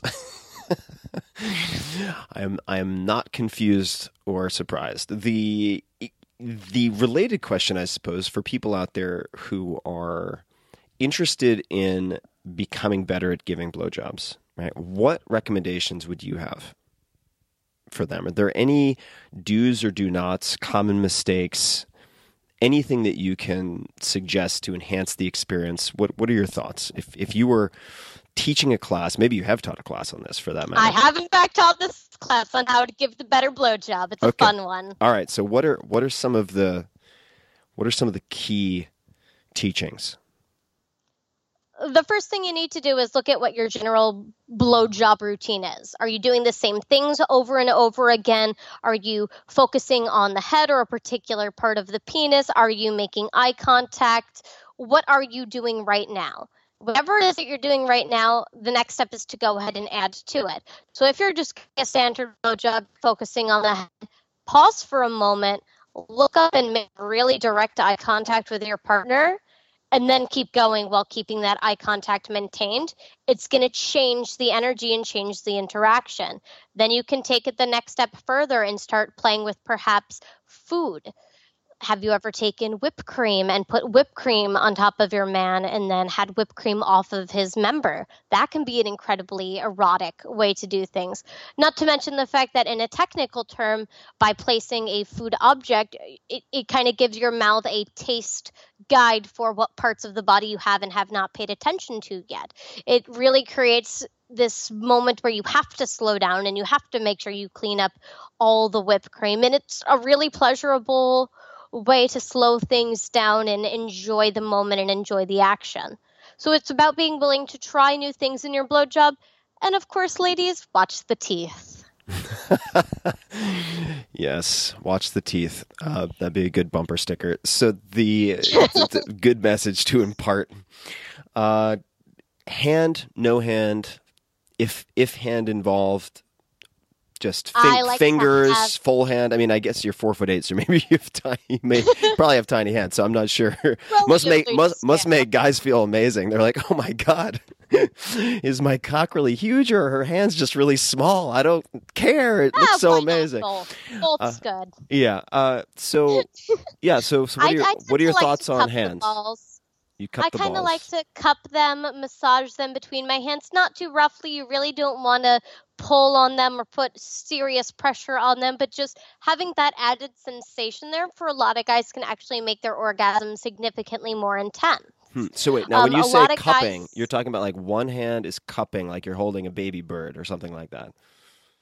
Yes, kind of as if you had two eggs sitting in the center of your hand, and then you're kind of spinning those two eggs back and forth against each other, kind of sliding them against each other, sliding them against your hand, kind of providing a light tactile stimulation. Got it. And then what are you doing with the other hand? Or what might you be doing with the other hand? A lot of guys enjoy the sensation of feeling deep inside a woman and how they tend to perceive this. And a lot of guys do this subconsciously when they're masturbating. Whatever hand they're not using, they're placing on the crook of their inner thigh and they're placing pressure there. What that does for the body is it transmits and translates to the nerves that makes them feel as if they are deep inside of a woman's body. So sometimes what I'll do is I'll place my other hand that isn't on their balls, I'll place it against their body, against their shaft at the very, very base of it, and kind of give that pressure sensation as if they are deep inside of a woman. That combined with the pleasure I'm giving using my mouth, and the pleasure I'm giving using my hand, it can really create a mind-blowing orgasm. Thank you for the details. Yeah. Like if a guy normally doesn't finish during a blowjob, a lot of guys find that they're not able to. By adding those two simple things, it can completely change their mindset on blowjobs and make it one of their favorite ways to finish. What is all right? So when I was mentioning 5-star Yelp reviews earlier. So in the context of a threesome that you're in charge of, right? You and another woman are kind of running the show. So you already talked about man standing, 2 women on the floor. If you're looking at greatest hits, like what gets the most rave reviews for finishing, what does the last 5 minutes look like? The big KO. So the big KO often looks like the guy on his back, myself on top in doggy style. The other lady is reversed where she's facing me but sitting on top of his face in such a way that he's still able to see, and her and I are making out, playing with each other's breasts, and really getting into the encounter. I happen to be bisexual, so I'm already head over heels about everything that's happening. And most of the ladies that I do 2-girl experiences with are also bisexual. So there's that energy of natural chemistry between the two of us and that attraction, in addition to the focus on his pleasure. It's just so stimulating, both visually and then just in regards to how he's feeling, that a lot of guys come that way, and they come really, really hard. The big KO. It's a big KO. It's a lot of fun, because if you have never gotten to have sex like that, you are missing out. That is one of life's eighth wonder, is a mind-blowing threesome. Oh, no disagreement there. Agreed. It's unfortunate there aren't more threesomes in the world for sure. The big chaos. So now, just to really hone in on the visual, so you are on top of the man, mounted on the man, facing towards his head. You'd mentioned doggy style, but you're kind of in cowgirl. Not really cowgirl, I guess. Is cowgirl only when you have your knees up, but your knees are down? Yep, so it's still considered to be cowgirl. It's where I'm on top of him and my body is upright rather than leaned or tipped forward. The other lady is facing me parallel, so we're looking at each other, so she's facing him and she's sitting on his face in such a way that he's able to give her oral stimulation, but then he's also able to see everything that's going on. Oftentimes we'll use mirrors for this if the angle is a little bit difficult. A lot of our rooms already have them installed to kind of give that visual emphasis too, not just the physical. Sounds lovely. It's all right. Fun. I'm going to, before I just get lost in reverie, back to my interviewing. I want to talk about the negotiating again, because I'm very interested in this, and I know we touched on it very briefly, but what types of points are you negotiating? Are you negotiating price? Are you I'd love for you to dig into the specifics. Like, give some examples. Like, what kind of stuff is being agreed upon and settled on in that conversation beforehand? During the negotiation, the very first thing that is discussed is what we are doing, where we are doing it, what they desire to get out of that experience, and what kind of a budget they are working with. And at that point, yes, we are definitely negotiating over price. Of course, the more flexible someone's budget is, the more in-depth of an experience they're able to have. There definitely is a correlation there between those two things. What's very interesting in our industry is that there is nowhere else that we can talk about price except at the physical location of the brothel in our bedrooms. So this isn't something that can be done in advanced online or over phone. This is something that you actually have to do in person due to how Nevada law is written. There's no rates posted online on my website. None of that information is anything we discuss. So price is definitely one of the things that we negotiate for. It, of course, varies from person to person, and it's worth mentioning that the ranch is billed very discreetly, so you can feel comfortable using your debit or credit card there because it is a professional business and not worry about that being a concern. What does it say? tax consultation. Carson City or wherever it might be. What is the descriptor? What shows up on the statement? I'm so curious. Oh, we actually usually don't publicize that information. Oh, okay. All right. That's fine. That's Reason fine. being Actually, is if it's on the internet, it's not anonymous. I would make thousands of enemies. Sorry. I didn't really think that one through. All the wives listening would be immediately looking for all of the things that might show up. Okay. Got it. All right. So Safeway, potato chips, ranch. I think that would be my code. All right. It's terrible. Oh my God! I just said that out loud. Okay, so all right, let's keep going though. So it's very discreet. No, but yes, you definitely discuss price. Some clients are very comfortable talking about the intimate details of the sexual experience they want. If a client is interested in role play, they may be very specific and say, I want you to wear a red schoolgirl skirt with a white tight blouse top with your hair in high pigtails. It could be that specific, or it could be as generic as, I want to have sex, if they're a male virgin and they're not comfortable talking about sex at that point. And so each person's negotiation is going to go a little bit differently. But generally speaking, I like to cover the where we want to go, what we want to do. Do they have a specific end goal in mind or something that they really want to experience? And then I kind of custom tailor and explain to them, well, based off of what you've told me, I think the best encounter for you is going to look like this. Generally speaking, we'll want to spend, an afternoon together, and this is kind of what we're looking at, but price-wise. And then we just kind of take it from there. Either they're able to do that and we're good to go, and this is where it's a negotiation because we can go, oh, I can't quite get there. What if we take this activity away? Can we still have plenty of time for everything else? We can. Great. Right. Let's focus on that. What if I don't get the power windows and I don't need the fancy rims? Then where do we end up? What is the range if you're able to say? I mean, on kind of low end, if we're going like lean machine up to like the works, what's like the full Cadillac? I mean, is it possible to give a range on something like that? Sure thing.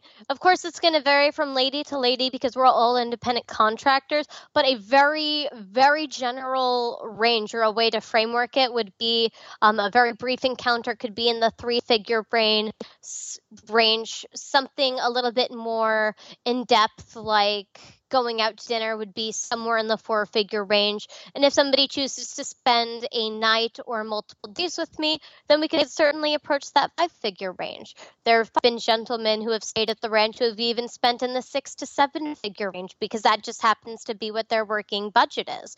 Because we see such a wide variety of clients, someone's disposable income is completely varied. Somebody may be coming in and wanting to spend an entire week with a lady versus somebody coming in that really is just looking to have a really amazing massage and happy ending. There absolutely is no wrong request, and there certainly isn't a right request. It's whatever works for you, for your budget, and just being willing to have a conversation about, hey, this is what I kind of had in mind. This is what I'm interested in. What can we make happen? If someone comes into my room with that attitude, I have no doubt we'll be able to make something work. So I'm just listening to some of these numbers. On the high end, is Dennis Hoff still the proprietor? Is he still the owner, or is it somebody else? Yes, he is. Okay, so Dennis, as I understand it, was a frequent customer who purchased the business in 1993 for $700,000. Then he invested, I think, another $500,000 in upgrades and improvements. So that means, and I don't know what the split is between the ladies in the house, so we can get into that or not get into that, but it would seem like with one high roller who comes in, he could have recouped his entire investment, or at least the 2 tranches that I mentioned in the business. That's pretty amazing. I mean, if that is actually the case, I have no idea how the economics work, but it seems like a very self-sustaining, attractive economic model, I guess. I mean, particularly if you have some of these folks flying in from God knows where and they're dropping 6 or 7 figures. I mean, that's got to cover a lot of incidentals.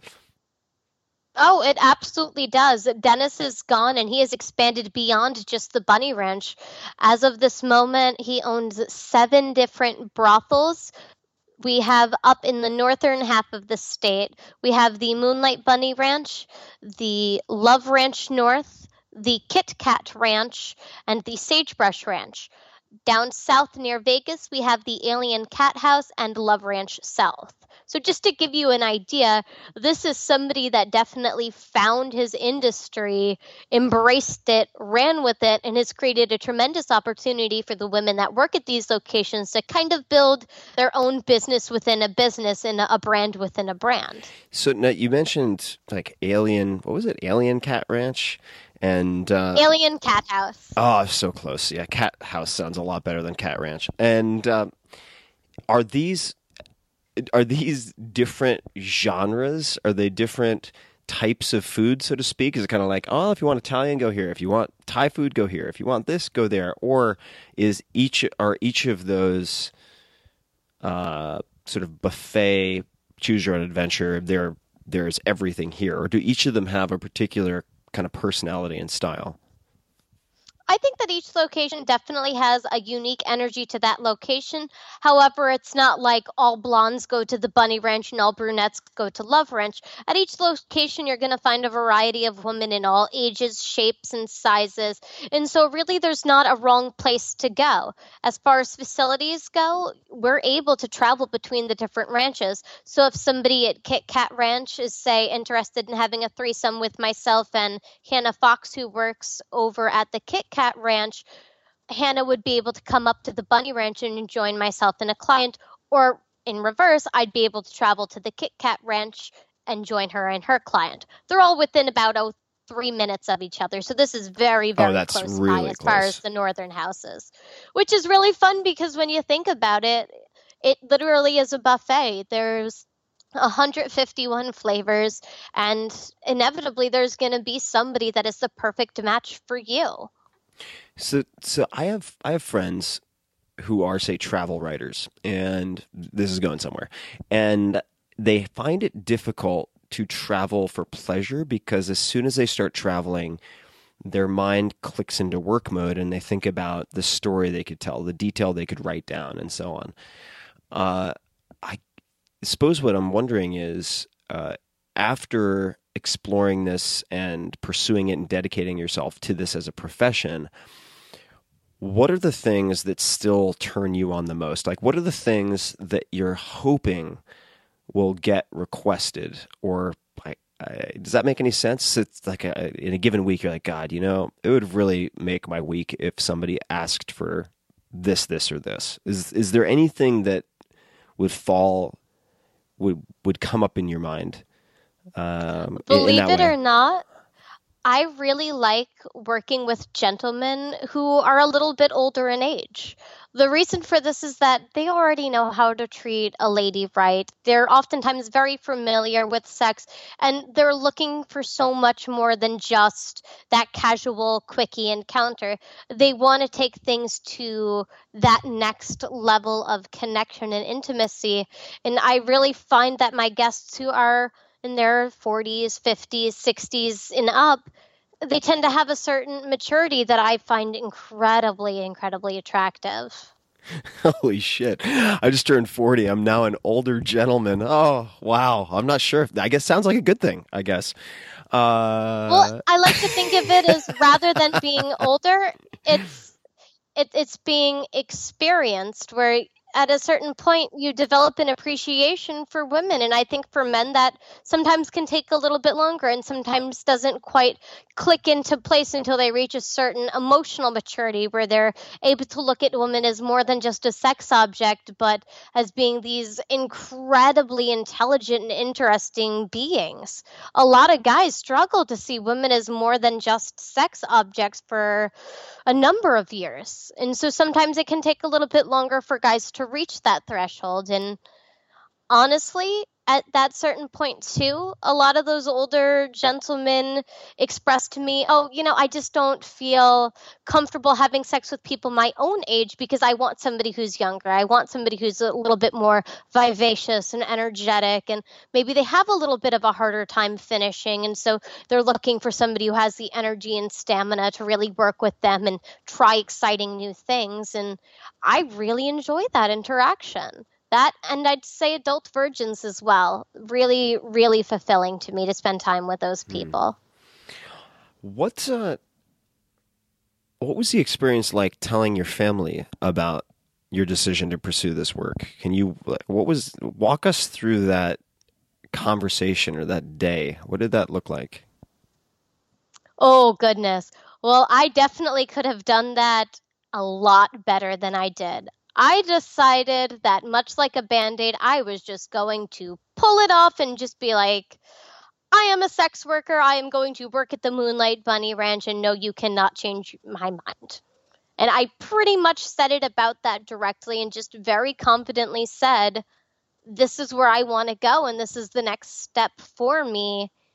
And if you want to judge me for that, you can go ahead, but you're not going to change my mind. I had already made up my mind at that point, and nothing under the sun was going to change it. What were what were you doing at the time? Not to interrupt, but like, what did your parents think you were doing at the time before that announcement? Well, at that moment, I was actually working as a massage therapist, and I was getting ready to move out of the state for a couple of weeks just to try the job and make sure I liked it. And so the first piece of news was I was leaving for 2 weeks, and here is why. And I decided in all of my stubborn wisdom that I was going to inform them of this the day before I was scheduled to travel out to Nevada for the first time. So I definitely should have gone ahead and given them a little bit more notice. But at the same time, though, I was going into it with almost this armament around myself where I'm expecting to overcome objections and I'm expecting to have to explain and go into like this whole presentation about what sex in Nevada is. And the response I got back was pretty much, oh, okay, sweetie, if that's what you want to do. Are you sure that's something you want to do? Is it safe? Are you going to be safe? You are? Okay, you can go do that. Oh, okay then. That was a much better reaction than I expected. Did you call a family meeting, or did you go out to the Olive Garden? I mean, what was the setting for this, right? Like, you pass the breadsticks and, oh, by the way, I mean, what... breadsticks and sex works. They pair together beautifully. Yeah. So what was the setting? I mean, how did you tee it up? Just at home. We were in the living room. I have a younger sibling who isn't of the legal age of consent, and so, of course, they're not aware of what I do professionally. So I went ahead and specifically pulled my mother aside and had that conversation with her privately in the living room. And was she watching TV where you're like, hey, let's just DVR what you're watching? Or was she doing a crossword puzzle? I like the, I'm trying to visualize it. She was reading a magazine at the time. She was just hanging out in the armchair, reading the magazine. I sat down next to her and said, I want to tell you something. She put the magazine down and I just kind of blurted all out there. So I'm going to be a legal sex worker and I'm going to go work in Nevada. And a cascade of information kind of came tumbling out of my mouth as I'm trying to explain things, and my mom's face is completely unfazed at this point, which I have to say, bravo to her for that. I definitely didn't expect her to take the news quite as well as she did, and I was very happily surprised that she was just, oh, okay, that's nice. Another crazy adventure that you want to go on. That's about normal.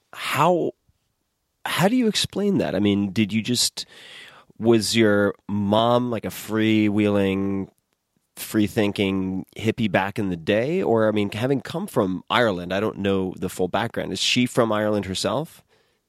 Yes, she is extremely, extremely on the more conservative side of things, which is one of the reasons why I was expecting some of the objections. Yeah.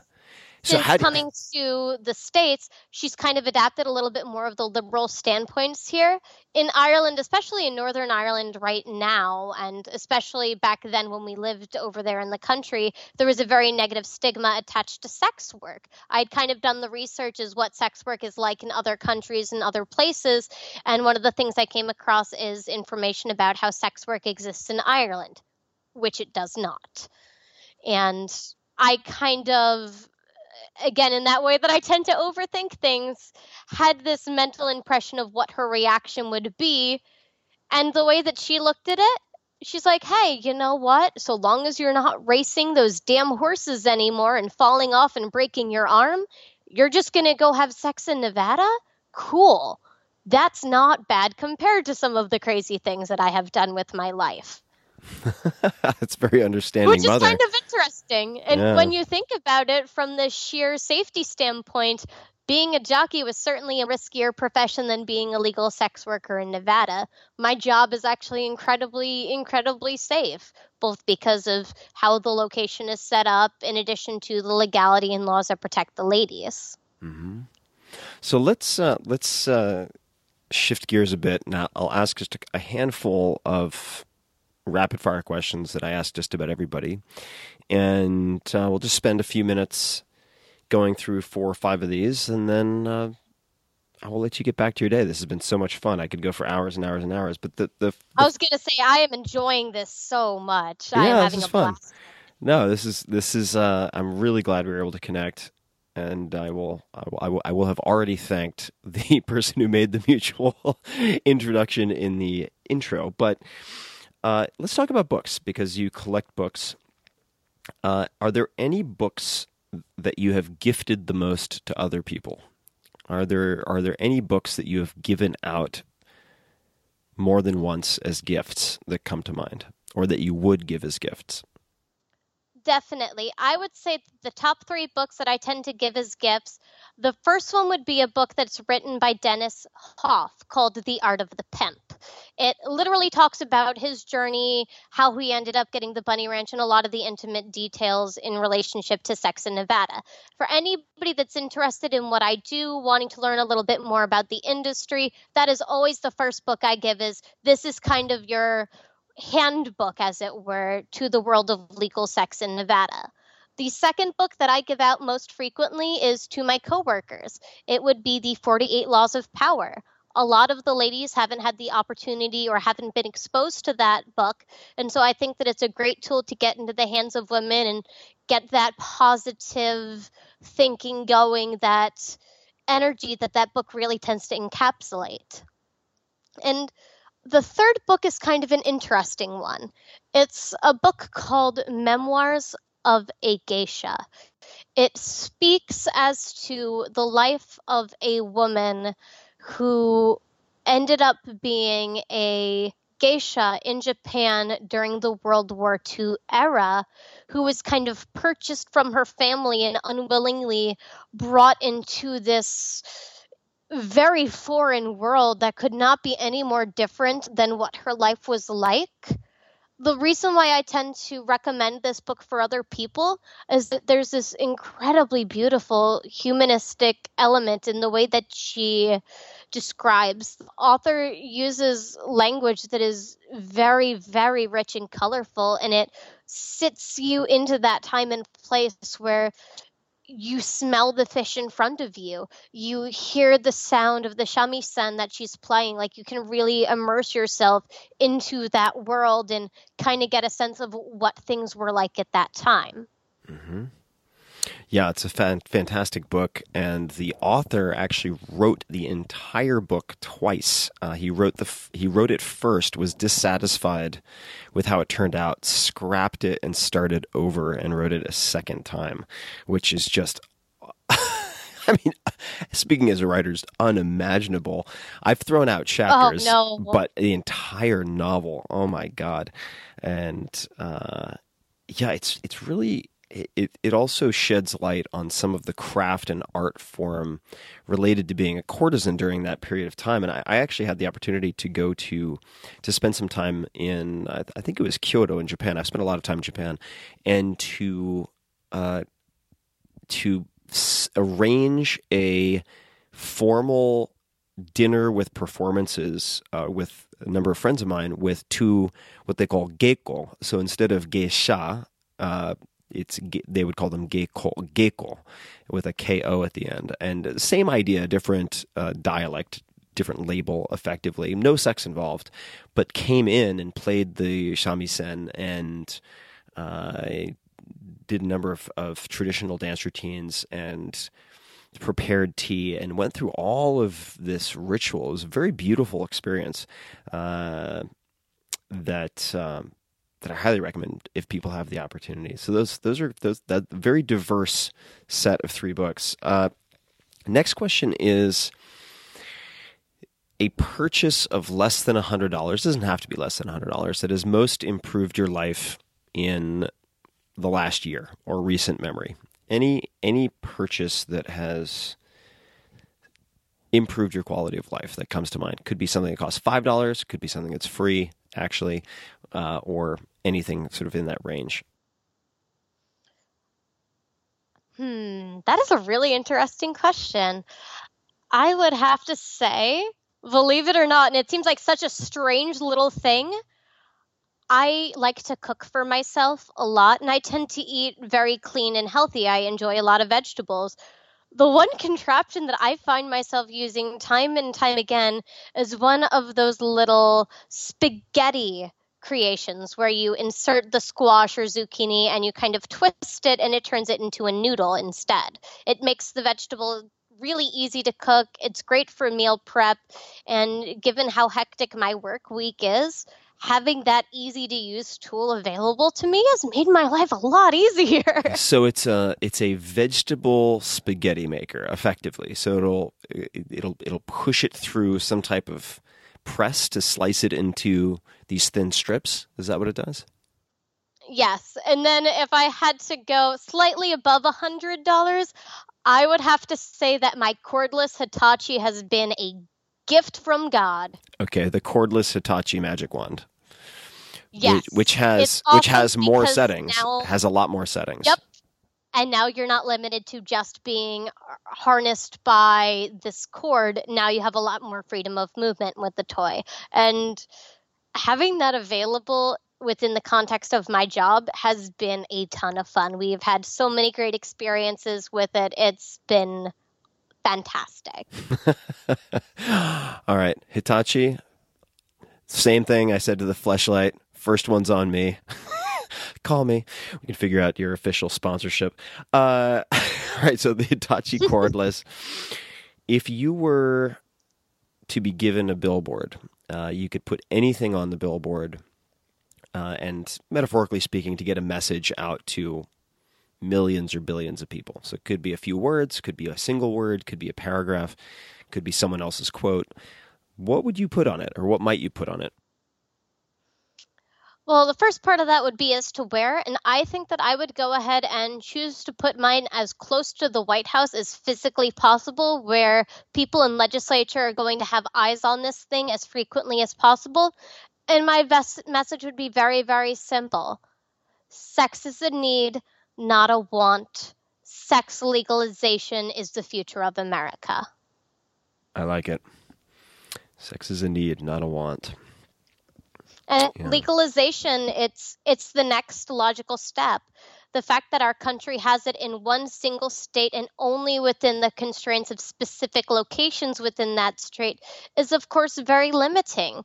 It means that you're required to travel to Nevada in order to legally spend time with a sex worker in the United States. And for a lot of people, that's not feasible. And so having legal options that are run very similar to the Nevada brothel system, but in other locations, I think is where our country is going to inevitably be going.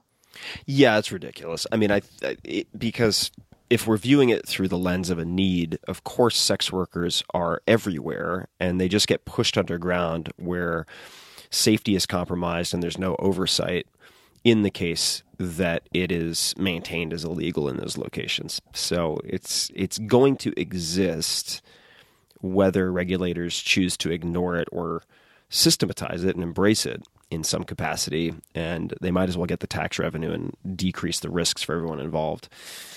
So I agree with you. It's often said that prostitution is the oldest profession. And that really is true. I mean, if you look back into history and you go back into ancient Sumer and Mesopotamia and Babylonian society, you have this incredible conceptualization of something called sacred sexuality, where by doing sex work, that's what brought them closer to their deities at that time. That's what brought them closer to the divine. The sex workers, or in this case, they were also priestesses of their particular deity, were incredibly revered. They lived in the temples themselves. They were treated like gold. They were incredibly well respected for the service they provided to society. When you look back on how the kings of Europe treated their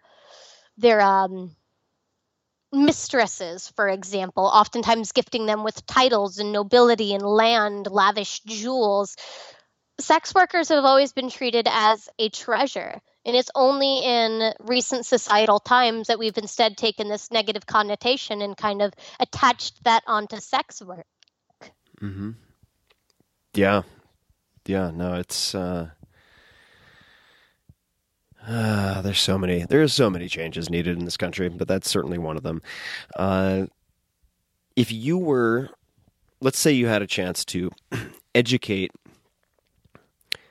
a class of young minds, so you are given the opportunity to teach a class. It's a, say, once per week seminar for a semester for college freshmen or college seniors. It could be even high school. Let's say high school senior or college freshman. Let's just say that. What would you teach?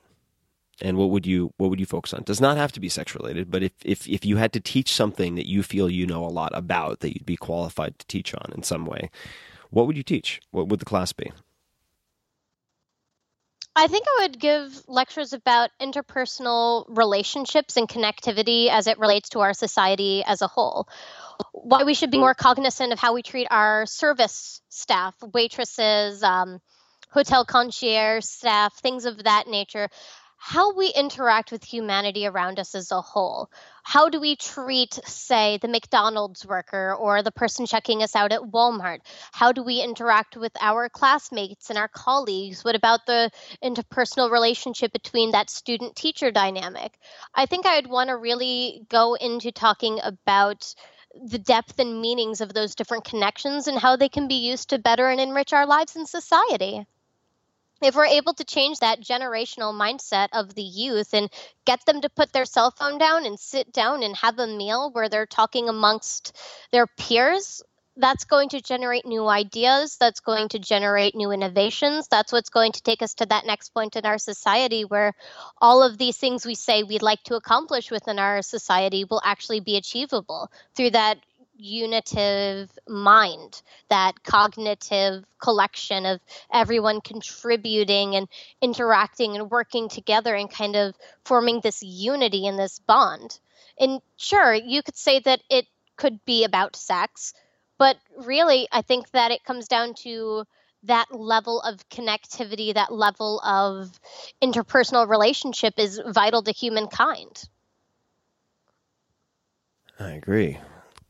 So now we're at the tail end of this conversation, of this round one at least, and people can find you online if they wanted to say hello at Alice Little on Twitter. Then you're on the Bunny Ranch, bunnyranch.com/Alice-Little. Where else can people find you online? Yep, my Twitter is actually at the Alice Little. Oh, did I leave off the last? Sorry about that. At no worries. The Alice Little. And then I also maintain my own personal website and blog, thealicelittle.com. And you can go on there to see photos of myself, go through my blog and see about the different topics I write about. The website's also designed to kind of walk you through the different experiences and encounters that are available. And of course, any questions related to sex work, I'm open to. It's very important that we talk about these things, and it's very important to embrace that curiosity. So if anyone wants to know anything about what it is I do and the service I provide, I would love to get to know you, and I'd love to interact with you. Email is probably the best way to do it, which is alicelittle@bunnyranch.com. Oh, God, you just did it. Okay. You may have to modify your email management approach. Which is fine. You will be getting, I don't think you'll have to worry about getting too few email. So you will. Hey, I'm looking forward to it. I am all in. All right. You may get the hug of death. This is one of those be careful what you ask for things. Is there anything else that you would like to suggest to the people listening or to recommend to them, to ask of them? Is there anything else you'd like to communicate or impart before we wrap up this conversation? I would say as an overarching message, if there was really one thing that I had to ask of your viewership, it would be to have an honest conversation about sex with someone. It doesn't have to be your significant other. It could be a friend. It could be a peer. It could be a professor. It could even be me. But let's talk about sex. Our society as a whole isn't talking about this, and sex isn't going away. It's a natural and normal part of being an adult in society, and it's something that we should feel more comfortable talking about. So go ahead and try to have that conversation. It might be a little bit uncomfortable at first, but I guarantee if you push yourself and you actually engage in that kind of interaction, you're going to grow as a person for it and really, really benefit from it as a whole. Good advice. Very, very good advice. And, another tool in the toolkit that I'll recommend for people is to check out a book called, and I think this applies in many circumstances to things that we are loath to talk about, but there's a book called Radical Acceptance by Tara Brach, who's also been on this podcast, that I think is perhaps a useful wedge for getting your foot in the door to be open to accept certain things about yourself and then discuss them. Alice, this has been so much fun. Thank you so much for taking the time. Oh, absolutely. I had a blast. Thank you so much for having me. I really appreciate it and everything that you do. Thank you. This has been, I feel like this conversation has been a long time coming, since 11 Minutes found me 10 years ago. And so much more food for thought, and I'm sure I'll have many, many more questions. So perhaps we'll do a round 2 at some point. But for everyone, I'd love that. Yeah, I'm sure that there will be many follow-ups, and God save your inbox. But I was going to say, send me your sex questions. Here we go. Let's do this. And for everybody listening, as usual, you can find links to everything that we have talked about, including the books, the websites, thealicelittle.com, @thealicelittle on Twitter, and so on in the show notes, along with the show notes for every other episode at tim.blog/podcast. And as always, and until next time, thank you for listening.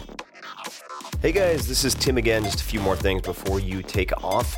Number 1, this is 5 Bullet Friday. Do you want to get a short email from me? Would you enjoy getting a short email from me every Friday that provides a little morsel of fun before the weekend? And 5 Bullet Friday is a very short email where I share the coolest things I've found or that I've been pondering over the week. That could include favorite new albums that I've discovered. It could include gizmos and gadgets and all sorts of weird shit that I've somehow dug up in the world of the esoteric as I do. It could include favorite articles that I've read and that I've shared with my close friends, for instance. And it's very short. It's just a little tiny bite of goodness before you head off for the weekend. So if you want to receive that, check it out. Just go to 4hourworkweek.com. That's 4hourworkweek.com, all spelled out, and just drop in your email, and you will get the very next one. And if you sign up, I hope you enjoy it.